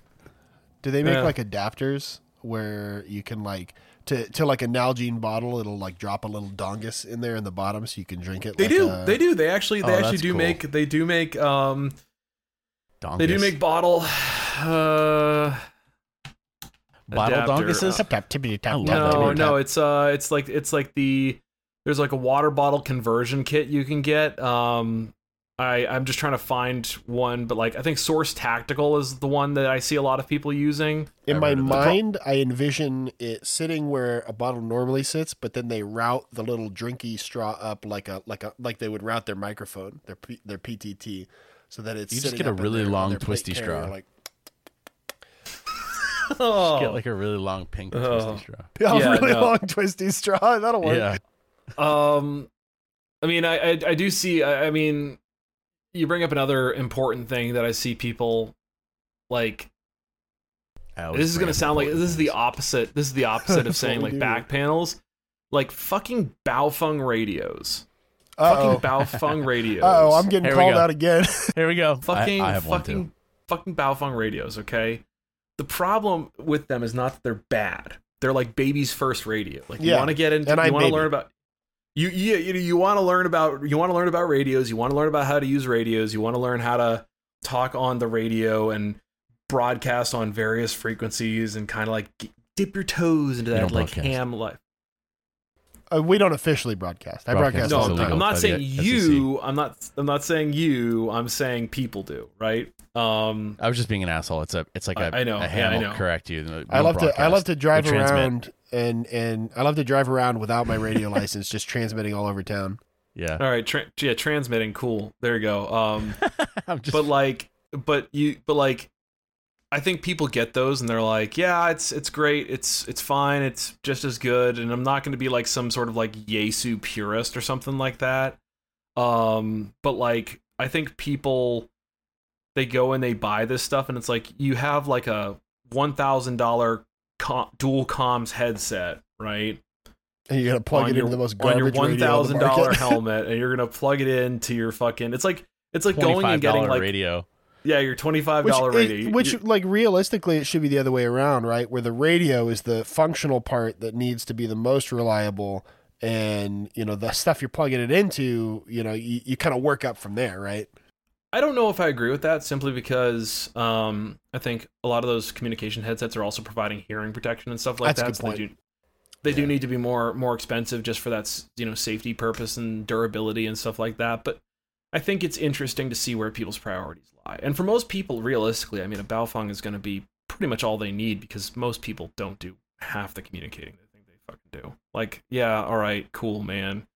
That's awesome. It's your little squad chat. It has the same function as like a Discord call that you can have in real life. Well, I use it sometimes on road trips. I got an upgraded antenna, an upgraded battery, and I'll have one with me, and my wife has one if we're driving different cars, and we use the MERS channel because it's, you know, you're not supposed to broadcast with the Baofeng on it because the power is too high. But you know, who's gonna fucking find me? You know, like track me down, FCC. Yeah. Fuck you guys. Like, you're never gonna know. They're gonna come. Yeah, they're gonna come find references. That's a joke. Yeah. But so the point that I'm trying to get at with that is that, like, it's like when people buy like a Cry AVS, right? Like the $600 plate carrier that used to be $800, and then they go and they put like the $300 RMA 1155 plates in there, and it's like, wait a minute, hang on a second, this is flipped around. Like, if a Baofeng's all you need for communications or radio stuff, that's great, but like, really think about like the quality of the components you're putting in there. Like, I would personally prefer, like, if I was going to be doing, like, if I had some serious communications role, like if I was actually going out and hiking in the middle of the wilderness, I would want something that's not just capable of, like, you know, very basic transmission that likes to like overload a lot like a Baofeng, but like, you know, like an Alens HD1 or like my personal favorite, the Anytone 878. Those are great. Yeah. But those are like $300. Yeah. And it's like, but they provide like digital communications and repeaters, and you know, they're a lot more stable, and the accessories play a lot better. The displays are better. It's a lot more fun. I don't want to go and say like if you have a Baofeng radio you're wrong and you're poor, blah blah blah. Like that's not what I'm trying to get at. It's more from the perspective of like the good entry level. It's again having, you know, like your Ops Core amp headset with the NFMI earplugs and all that crap plugged into a Baofeng.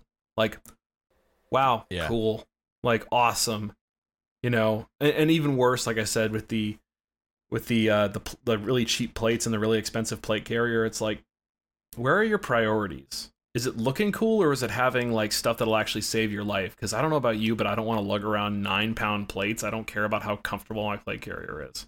Do you think there's any merit to somebody who says that, you know, I want a well-rounded setup for as cheap as possible that's not going to get me killed, and then somebody, you know, going out and buying a fairly inexpensive plate carrier, plates that are good enough, like not steel plates, but like, you know, maybe some heavier RMAs, and then getting a Baofeng and being like, all right, now I'm covered, and then I can upgrade from here?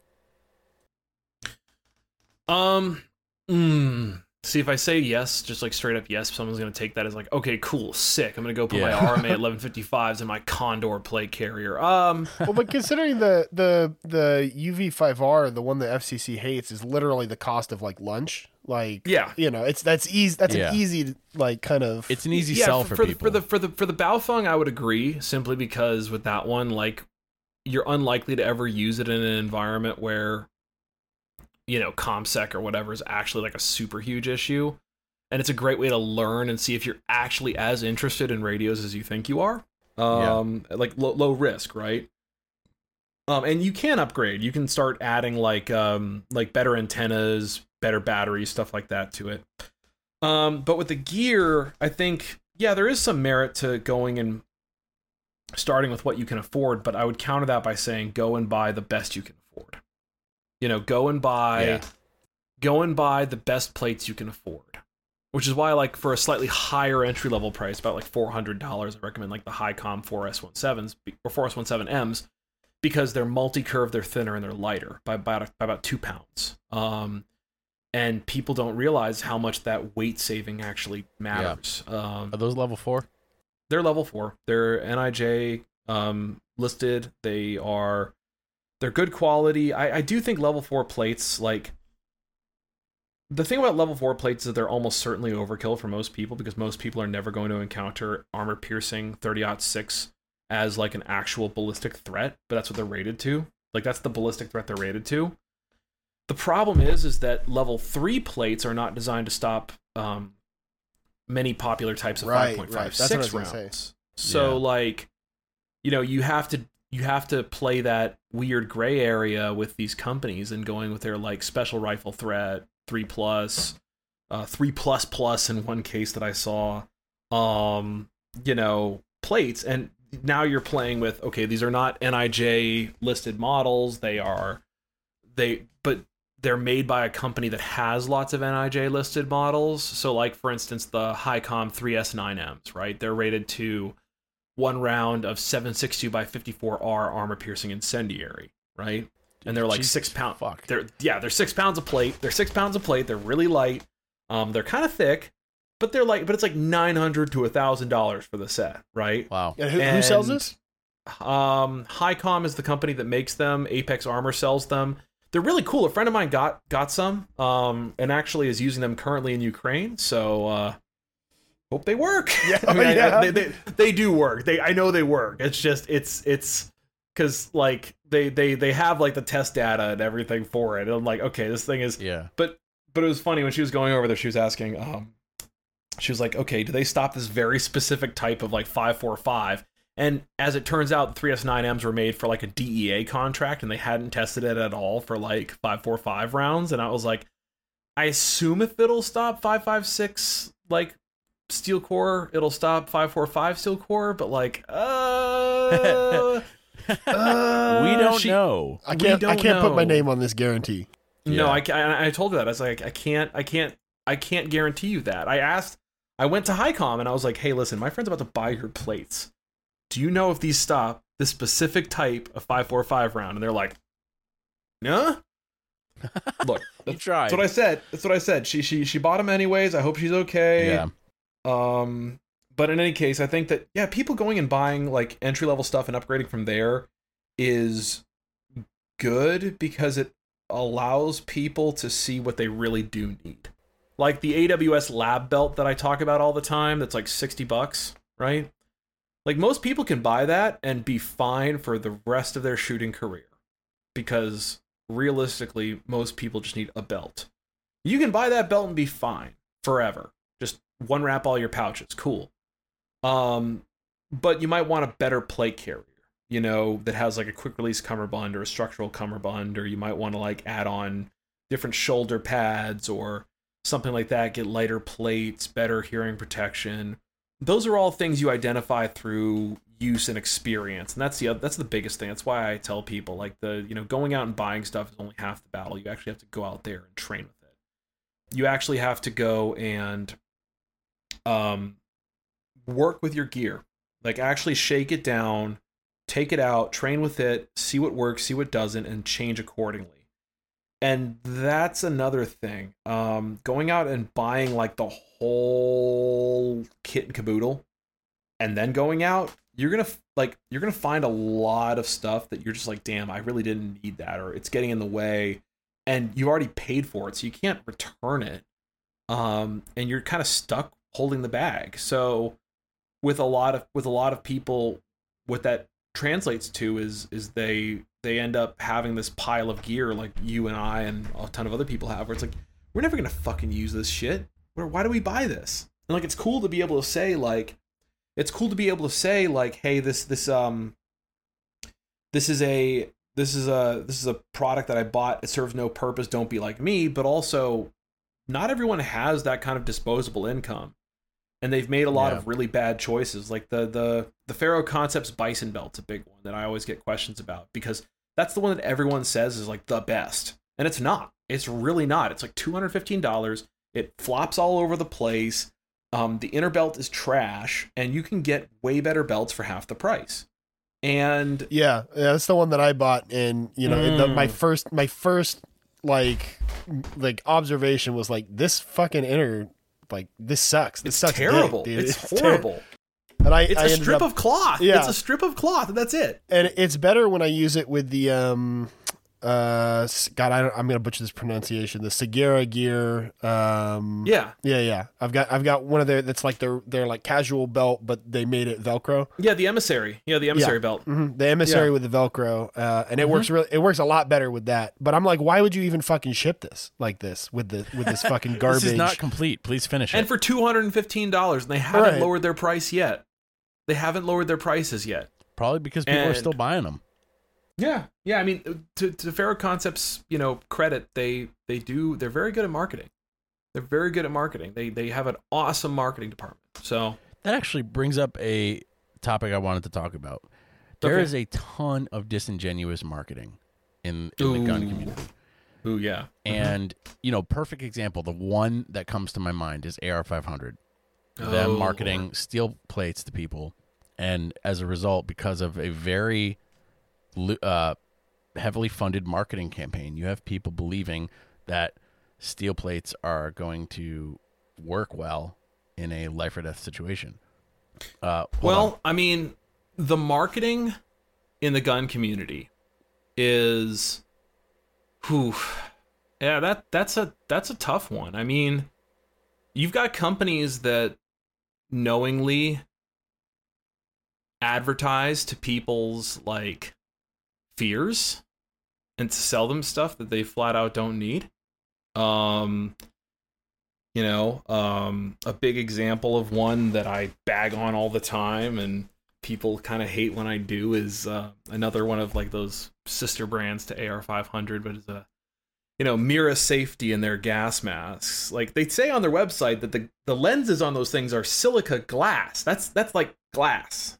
That's not polycarbonate. It's not like ANSI rated safety glasses. And it's like, you're taking surplus gas masks from the Czech Republic, and you're selling them to people who realistically need like 3M P100s and scuba goggles, right? Which are still cheaper, right? You need particle filters for smoke, and you got all these people who saw like every city in the U.S. catch on fire in 2020, and they're like, damn, I need something to protect me from tear gas. Well, tear gas isn't a gas; it's an airborne particulate. So, having a particle filter is good, and you're good. But those pink filters don't look as cool on Instagram. Having a gas mask does. And they don't want to shell out the $600 for the Avon M50.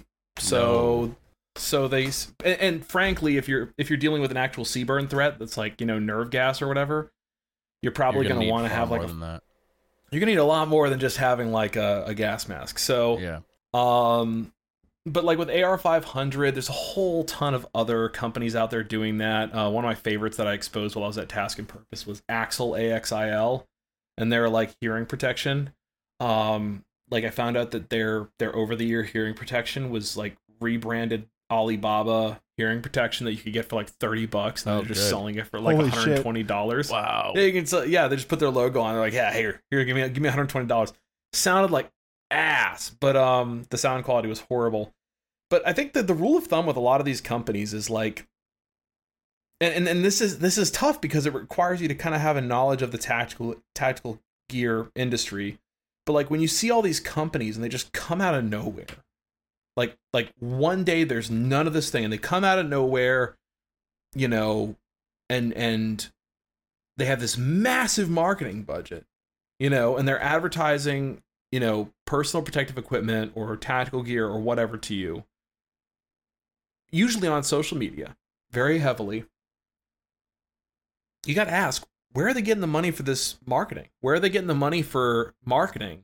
How much money are they saving on the gear? Because they're not standing up the manufacturing of it, because that's expensive to stand. They're not having it OEM'd by another company here, because that's still pretty costly. You got to ask yourself, why do they have so much money for marketing? And it's very common.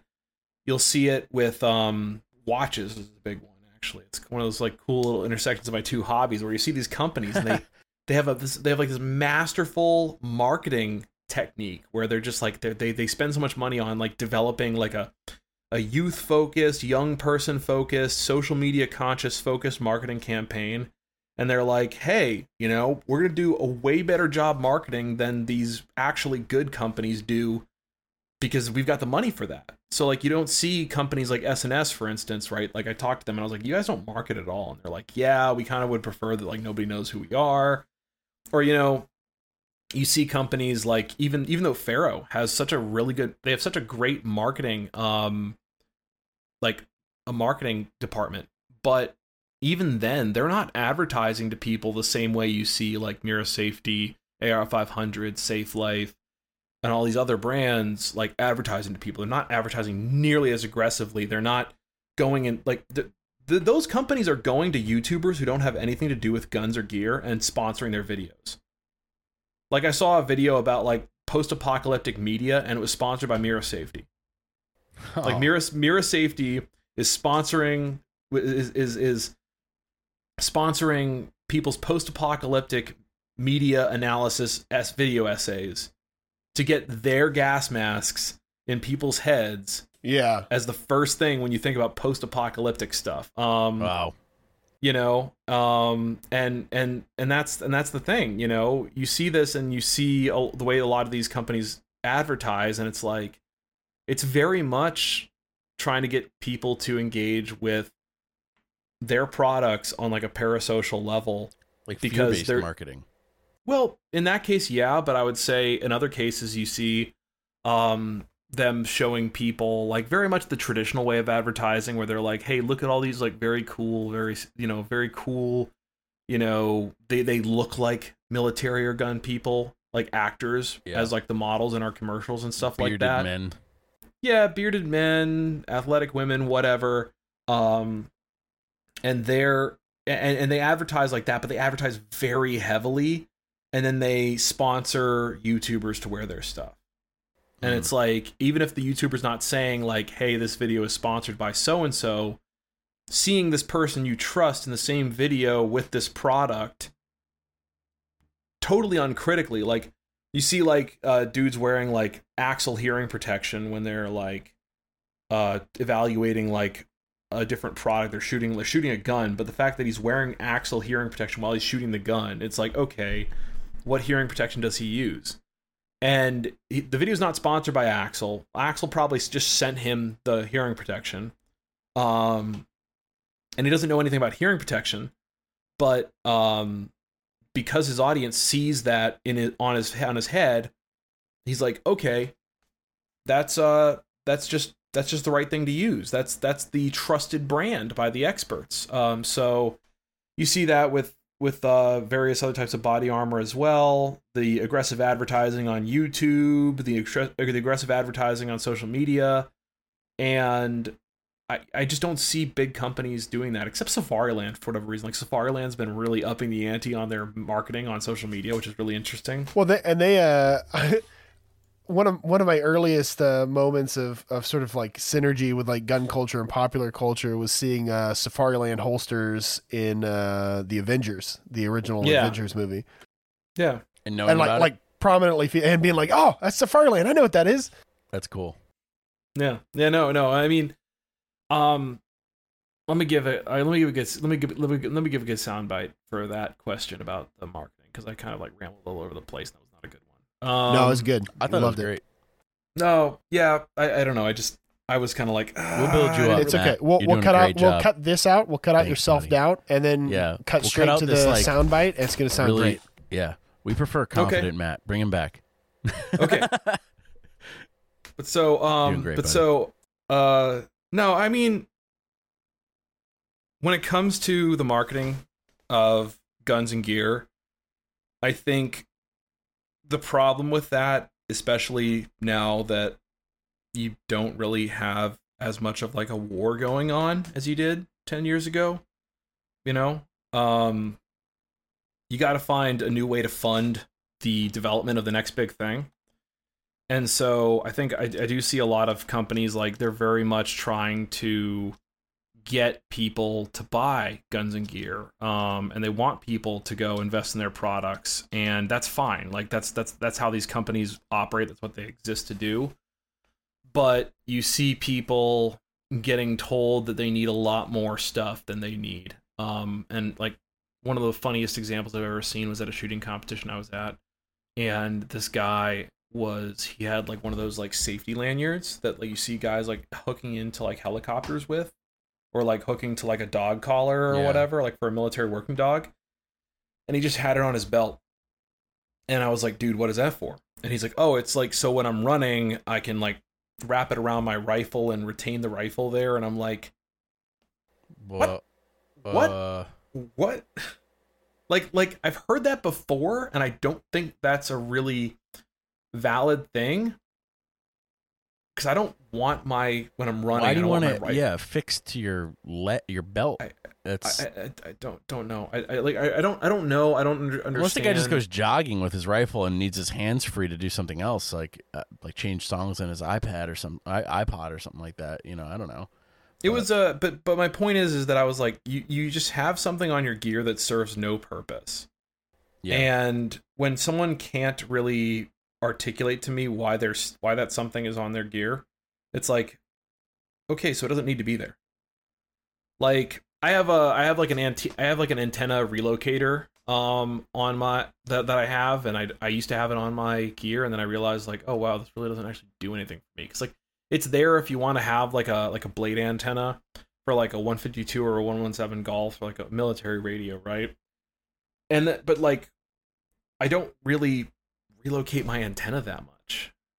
And in a training environment, in a training environment, we're all sharing the same radio. You mean, so you don't have to relocate your antenna under fire offhand on one foot? Well, no, that's not what it's for. It's so that basically, like, you don't just have like this radio with the antenna sticking right straight out of it. Yeah. Right, yeah. So it's so that you can like route it behind your back and shit. That's what it's for. And like, it's cool. It's the TCI mast is what I have.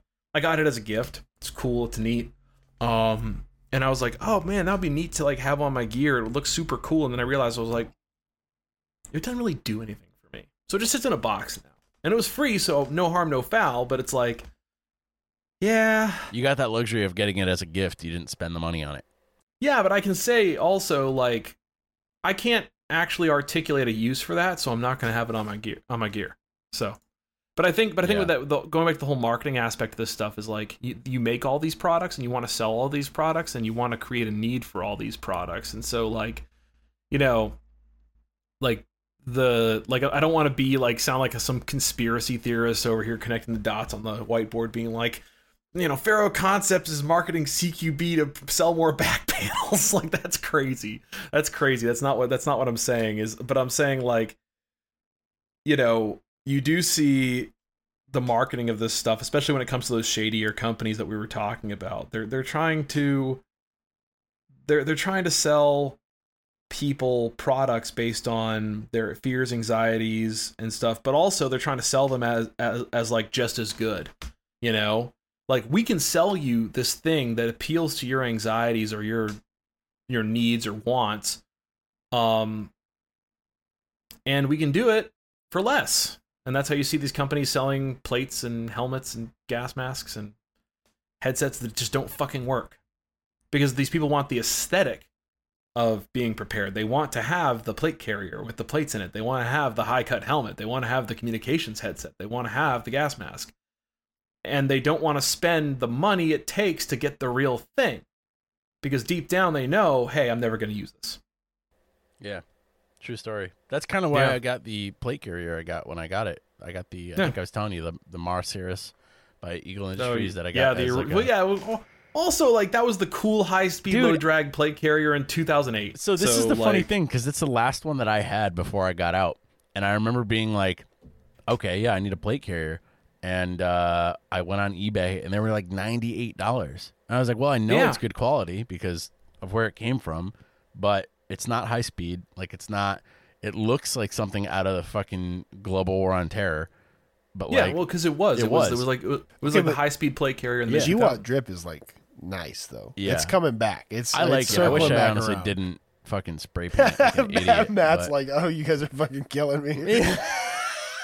No, look, I used to have one of those too. I had one of those too. But I got it because it was $98, but it fulfilled a need, and I was like, you know what? Like, if I end up going to the range more often and doing this more than where I'm, like, the amount that I'm doing it now, then I'll upgrade. I'll upgrade to something smaller, something a little bit, like, cut a little nicer that, you know, I also didn't have a belt at the time, so I needed something with a lot of molly space, a lot of real estate. So that fulfills that need. My first body armor that I bought is a level 3 concealable soft armor with no molly at all on it. You know. So the 3A vest, yeah. Yeah. So, like, whatever, you know. I mean, you know, you're doing all right. Yeah. There was. Yeah. I mean, it's you know, it is what it is. You do what you got to do when you do it. But hopefully, I was lucky enough. I asked people who knew more than I did, and I ended up with S-Tac mag pouches the first time around, plus the what the hell am I Blue Force gear? Am I saying that right? I'm losing the acronym in my head, but Blue Force gear, yeah. Yeah, I got one of their pistol mag pouches for my multi-tool, and it works great. But there are one of the things that we get asked a lot on the page, and unfortunately, my knowledge on the subject is limited just to what I use. And I know you and I have had this conversation before because you expressed frustration at my choices. But as far as plates go, which I respect because you know way more than I do about this, so I was like, oh, if Matt's telling me that I should have picked something different, then maybe I should look around.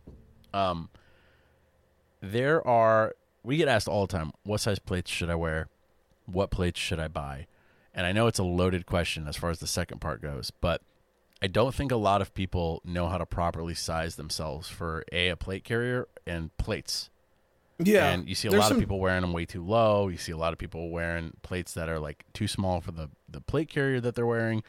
Where do people go? Like, how do people figure this shit out? And what's the best way to do that? And I mean, any training resources that I could find for that, I'm probably going to take from, again, Apex Armor Solutions, right? Like, the guy who runs that, I know him over the internet. He's a pretty cool guy. kind of known on Facebook gear pages for being kind of a fucking terrorist. Because he'll go in there and people will be making bad armor purchases, and he'll just be like, "Hey, no," and everyone's like, "Oh God, John's an asshole." That's awesome. But you know what? And like, yeah, he is, but he's like, a lot of people are like, "Oh, the only reason why you're talking shit on this or that brand is because you sell these other brands," and he's like, "I could sell those brands too, like I could easily stock these brands that I don't trust." But he has a lot of good articles on his website about how to properly size yourself for armor, and how to select plates, and what those NIJ levels mean, and how these things like backface deformation, the tap and torque test, all these other ways to determine if your plates are good. Like, he has material on his site about that, on how to properly do stuff like that. Like, cool. Yeah, I could do a post on it, but I'd probably be taking the diagrams off his website and just showing them, pasting them on Instagram. Probably better just go look at the source material. Like in general, like, the top of the plate needs to start right below this notch, right in your collarbone, right here. It needs to start right there and end right above your belly button, and it needs to span between your two nipples, right? So that's the width of the plate. The reality is, most people are going to be fine with medium plates. Like, I see guys that going out and buying like 2XL plates, and I'm like, why? But but really, like, size yourself, figure out what you need, actually do those measurements, and buy the plates that fit. And he has a good guide on there on how to size yourself properly for that. When I measured myself, when I measured my nips and everything, I came out sort of like right on the line between large and extra large. And one of my friends was saying, go with a large because, it's probably going to cover your vital areas and won't get in the way of shooting. Whereas, if you're like if I'm like right on the border, you're saying that getting like an extra large, could interfere with like operating a rifle or whatever. So yeah, and I mean, also, you can all, like, that. I really can't speak too much to that. I can't speak too much to that specific issue, but going and getting like good quality plates from a good quality company that's also going to be a big part of it. Highcom is one that I like because they have a lot of government contracts. They have a lot of law enforcement contracts. That's their big market, right? They don't advertise at all. Like, at all. So it's kind of hard to like get their stuff out there. Like, I'm pretty sure y'all have more Instagram followers than they do. And Apex Armor sells their stuff, and that's pretty good. LTC is another big one, and LTC you can get it through Next Day Armor. Is the name of the site. LTC does a lot of OEM work for other companies, and I just prefer to go straight to LTC because, like, some of those companies that LTC works with and makes plates for, it's like, well, I don't want to patronize those companies that much. RMA, they're pretty good. They've had a bad run lately with their 1155s because they got suspended as NIJ listed models, and everyone was freaking out. I'm like, it's not that big of a deal. It's probably not going to be like the head of RMA was kind of like, the hardness of the steel core penetrator is inconsistent, so like it failed because the bullets the rounds they were using were old Korean War surplus or something. Yeah, like they're not making new rounds. They're like, that's highly scientific of them. But I mean, and RMA's had a couple other issues. Like, they've kind of pioneered the foam cheat ring around the outside of the plate that you see me railing against. That was RMA? RMA did it first. I believe it was with their 1090 plates. Wow. Or it was one of the other plates that they did. Yeah, no. Like, I know I made fun of Shot Stop for doing that. Because Shot Stop does that, and then they'll be like, we're gonna fucking sue you if you say that. If you say that, like, we use, like, if you post the video of you jabbing the knife into the outside, like, it's good. They call it a reduced strike face, and I'm like, it's foam. It's very reduced. It's extremely reduced. Almost to the point of not being a protection whatsoever. No, I mean, like, here's the thing. If you want to do that, just say it's a size smaller, and then say it has a foam ring for like comfort purposes or whatever.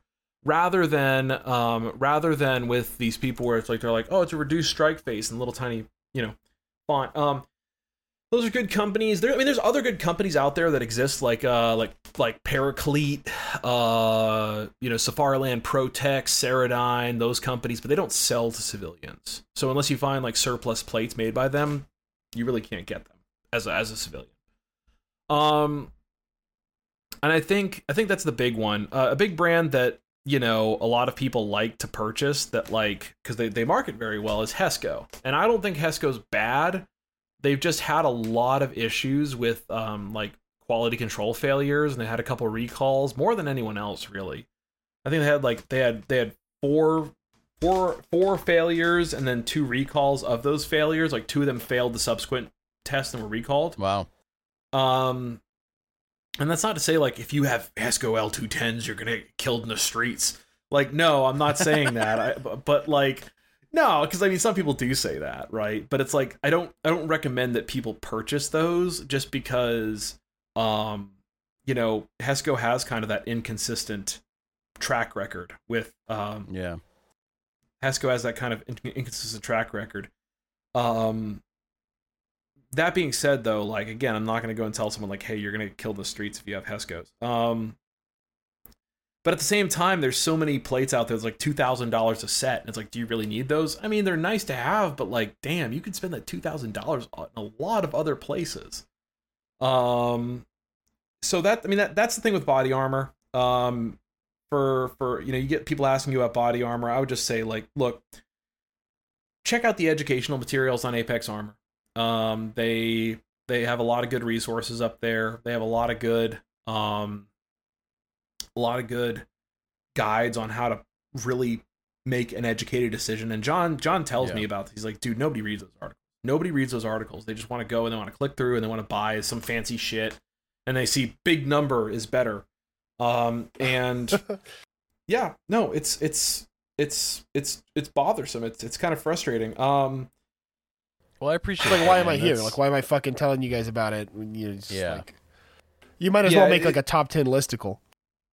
Well, I mean you've kind of hit the nail on the head, and it's sad because a lot of the people I know who work in the gear industry and the gun industry who are like good people who don't put profits over people all the time, they're kind of like done with it. They're kind of frustrated. They're like, I don't want to work here anymore. I want to get into a different line of work. Like, I want to go and like, work on like property development, or I want to go and I want to get a job working in like commercial air conditioner sales or something like that.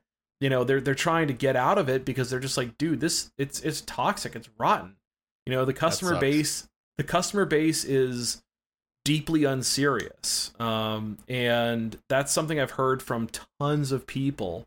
And so, when I see people like John telling me about how like nobody reads the informative articles on his website, I'm like, damn, dude, how does that make you feel? And I guarantee you it makes him feel shitty. I've realized with my own page, like I've realized that if I leaned harder into like the parasocial stuff by trying to establish myself as like some kind of like, oh, he just like me for real influencer dude or whatever, and I like started throwing my hat in the ring on like social issues and courting controversy, I'd probably have way more followers. Doesn't that suck though? Yeah, it fucking blows. It fucking blows. Like, if I was super fucking obnoxious and I was like making like really dumb shit post memes all day and just insulting people, I'd have way more followers. Yeah. There's almost it's like a bandwagon type, I don't know if it's a feature or a flaw with the way that modern social media is, and especially groups like everybody's always looking for, regardless of what the company is, whether it's tactical gear or like a car reviewer page, they're always looking to find out what that person's politics are, because they're going to decide whether or not they want to support them based on that, not based on the objective information that they're getting that does or does not help them make decisions in their lives. And yeah, and I mean, and that's the thing. I think that on the topic of that kind of stuff, like, I'm not saying that you shouldn't make sure that, like, when you're buying from a company, you're not supporting some awful cause. Like, hey, I'm gonna go buy this product, and turns out like all proceeds go to the puppy kicking factory or something like that. And you're like, damn, I don't want to. And like, you have like people the, like, what was the guy that turned out to be an actual evangelical Hoplite. Nazi? Hoplite, yeah. Oh Lord. Yeah, I have a Hoplite shirt. Well, I don't have it anymore. I threw it out. But Lyman Bishop. Yeah. Oh no. He sounds like the dude from what the fuck's that game? Far Cry 5. Far Cry 5. Yeah. I seriously thought he was just kind of taking that character and running with it, because the shit that he was talking about, buying land and then like charging people a lease to get that land from him, and you're all part of this like weird commune, but it's because we hate libs and want to like create a Christo-fascist state. He got weird, I mean, during COVID, I think he was always like this. I don't think people just turn into like this. He ran for governor of Montana. Yeah, but that's not an indication that somebody's crazy in and of itself. It's posting things about like. Did you see his campaign and his campaign AMA on Reddit? Because like, no, I saw the anti-Semitic and racist fucking comics that he was posting from like Ben Garrison, with like big nosed Jews and like blackface, like 20s era cartoon black people, and. Yikes. Remember commenting something like, yeah, this is super disappointing to find this out, and he essentially was like, but it's true. That's me being like, wow, all right, dude, fuck. That's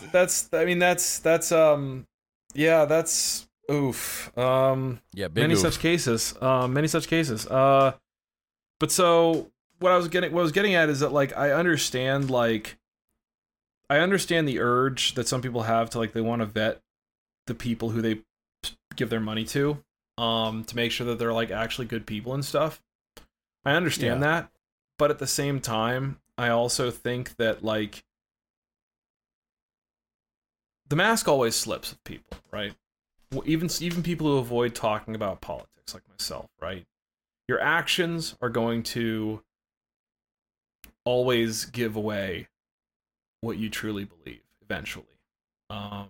And that's why we were talking about earlier at the beginning of this, where it's like people who talk about, they say they believe in certain things, and this happens in the gun community. I'm not naming names, but people are like, I believe in certain things. They swear allegiance to certain causes, certain beliefs, and they're very public facing, good people, a lot of virtue signaling going on, and then behind closed doors, it's like they're just as bad, if not worse, than the people who don't say they believe in that stuff. And it's really, really frustrating because the ideology component to, gun ownership is almost like required, right? Like people like owning a gun in America is a political gesture. Yeah, right? for sure. Yeah. Which sucks. And so for a lot of people, I like to live by like, hey, actions, not words. So like, I don't talk about my personal politics. I'm not gonna change that now. I am not at all. Like, I think a lot of people have like they think they have certain ideas about like where I stand politically, and I assure you that like almost all of them are wrong. But like people are like, oh man, if you commented on this social issue, if you commented on this current event or whatever, you would probably get a ton of traffic. And I'm like, okay, cool. I don't run a news account. I'm not talking about that shit. Yeah. People like, they were asking me to talk about like the brace ban, right? And I'm like, no, I'm not going to do that. I'm not going to talk about the brace ban. Like that's not, that is solely the realm of like lawyers at this point. Like I can't add anything to the conversation. I don't care if I'm gonna get a ton of brownie points for saying something based or whatever. Like, you don't even want to like express how you like personally feel about it. You just want to stay out of it altogether. It's not that I don't want to express how I feel about it personally. It's just that that page is not about my personal politics. That page is not about my personal feelings. You talk to me for like 5 seconds, and you know exactly how I feel about that kind of stuff. And I'm sure you can guess how I feel about it. It's just that the point is that I want to be a man of my word, and I want to be someone who has convictions. And if I say that I'm not talking about politics on this channel, that means that I'm not talking about politics, even the ones that I agree with. You know? Yeah. Like, and I think that's what a lot of people lose track of. And, you know, cultivating that parasocial relationship with their audience, you know, establishing I know more than you, follow me, and then also like appealing to people by like stooping down to their level and like feeding them all like the memes and the jokes and all that crap that let you know like, hey, I'm in your little in group and stuff like that. Like, I am your leader. Huh. A lot of people do that, and that spans the entirety of like gun YouTube, gun media stuff. Yeah, sure. You probably are thinking of someone, and I'm thinking of someone completely different. No, there's a lot of people that do that. I'm thinking of me. Yeah, yeah. Hey, listen, he just like me for real. But so we both have mustaches for those of you who can't see. So there you go. You have better hair. Oh, I got one. What's up? Why are your videos oriented 9:16 instead of 16:9 aspect ratio? Because that is how people display videos on their phones. And that's who you're trying to get your videos in front of is people on their phones primarily. Well, I mean, that's the core of the video posts do better on Instagram, and the photo posts do better on Twitter and Facebook, right? And so so oftentimes they are working hand in hand, and Instagram is designed to be used on your phone, on mobile, and so you look at it like that. That's why I orient it that way. I absolutely hate 9:16 as an aspect ratio. I prefer, you know, widescreen for filming. Like if I'm filming a video for use later, I'm always filming like, you know, horizontally. Thank you. That's a big, you know, because like I'm not trying to like freaking like, yeah, I mean, no, like I'll be like trying to make videos for my unit or whatever, like get some sick footage of like a fucking cobra flying by or some shit like that. And then I'm like, hey man, did you get that? And this dude's over here like, yeah, world star, and he's got his like fucking phone vertically. I'm like, I can't use that footage now. I can't use that footage unless you're gonna square crop it, which sucks. Yeah, you could do the zoom and pan. Yeah, but you know, how much resolution are you really getting with phones? Yeah, exactly. But so like they can say that they have these crazy high resolutions, but the photo sensors are not that great in a lot of cases. Yeah, that's the reason why I do that. It's mostly just because those Gear in 90 Seconds videos are designed to be viewed on mobile.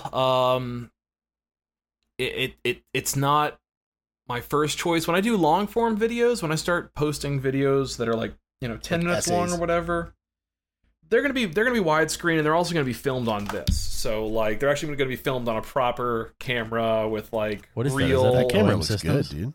This is a Fujifilm X-T4. Shit. Yeah, so nice. Films 4K video. It's a pretty good camera. I have a few lenses for it. But that's what I'm going to film on, because that's designed to be viewed on a larger screen, and it's designed to be used for a longer period of time. I just, you know, again, I understand what most people want in terms of those videos. I understand they want the shorter format, you know, tall aspect ratio viewed on the phone stuff. Just watch it on the go, flip through. Hey, here's a new video. Get some chill music in the background. The chill stock music I use in all my videos, because I don't want to like have a royalty claim. I can't use any music on my videos. They give me these weird royalty-free songs to choose from on Instagram. Does that happen for you?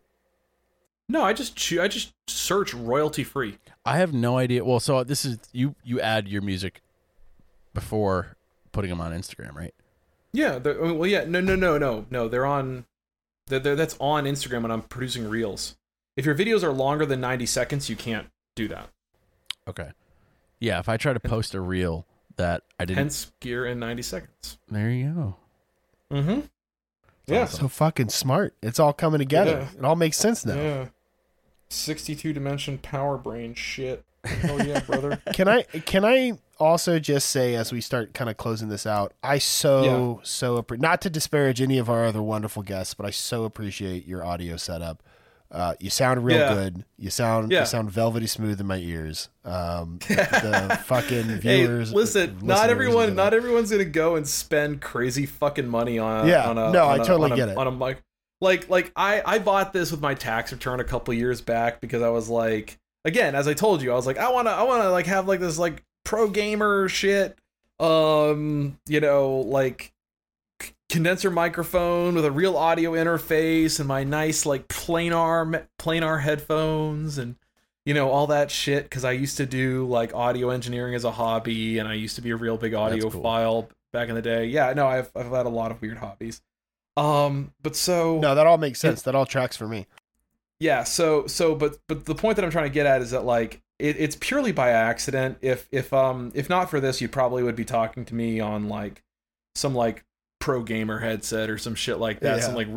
Some real like toxic League of Legends player shit. Some light up blue headset where I'm just sitting here. I'm like, this is the same microphone that I used to call someone's mom a slur last night or some shit. Yeah, no, I mean that's the big thing. If anything, this microphone's too sensitive, right? Because you can probably hear like fire engines passing outside. You need to man up a little bit, things like that. So again, it needs to man up a little bit. It's too sensitive. I was making a joke about it being sensitive. Sorry. Oh, okay. I was like, wait. Oh my god, that happened to me too. So he posted on his stories. He posted that clip about the I found this new male birth control and it's getting on a podcast. It makes the birth control. It's fucking classic. It's funny as hell. I messaged him. It didn't work for me. And he like laugh reacted. So I thought he understood what I was saying. And I was like, I've been thinking about becoming. I thought you meant like it didn't work for me because you were having a second kid. That's what I meant. Yeah. And that's what he was saying. I said, I didn't know you had kids. The next thing I said was, I don't know you, man. I'm thinking about becoming a vol cell. Never fuck ever. And he was like, what the fuck? Why are you saying this to me? Oh, wait, you said this to Matt. Oh. Yeah. Look, it didn't even click to me. It didn't even click to me until today. You were one of the guys on this podcast. Yeah. It did not. So you guys just talk at all on your own, just respond like organically to story. I posted a story and he responded, and I was like, okay, cool. It's just some dude. That's how we met too. And then like and then like I'm kind of like, okay, so I really don't stalk people and go in my DMs. I don't either. I've got way better shit to do. So it's like in that same vein, I don't like every person I talk to. I'm not like, hey, by the way, I'm the co-host of this podcast. Yeah.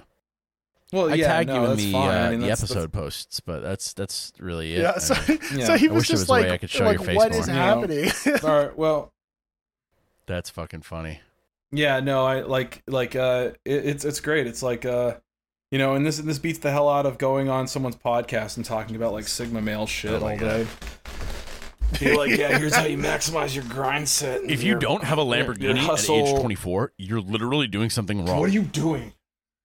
Yeah, no, literally. Yeah, those guys. But no, thank you so much for having me. Dude, thank you for coming on. As I said, it's interesting to be the dude who doesn't talk about politics on the man, sometimes we don't even talk about guns, man. Like we had a guy on I always use this example, the Irish anti-poaching guy.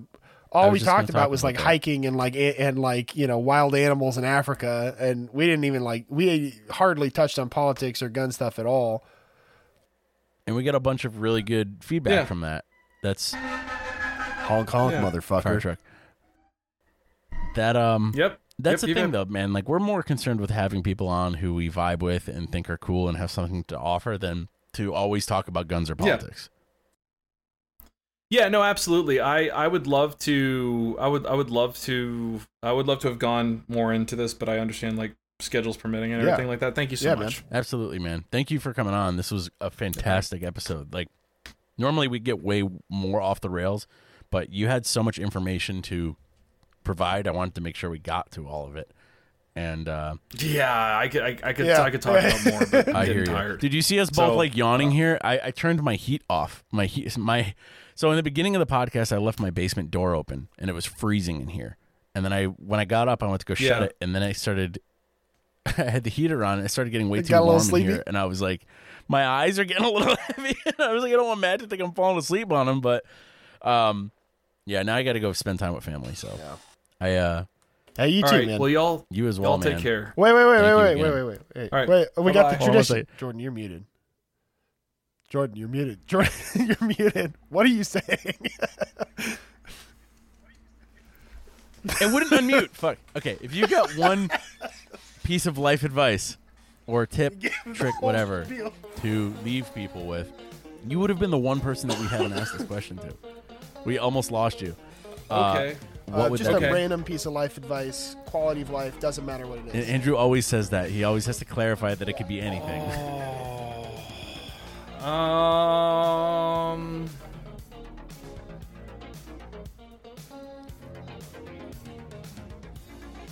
My favorite grammatically incorrect Latin phrase.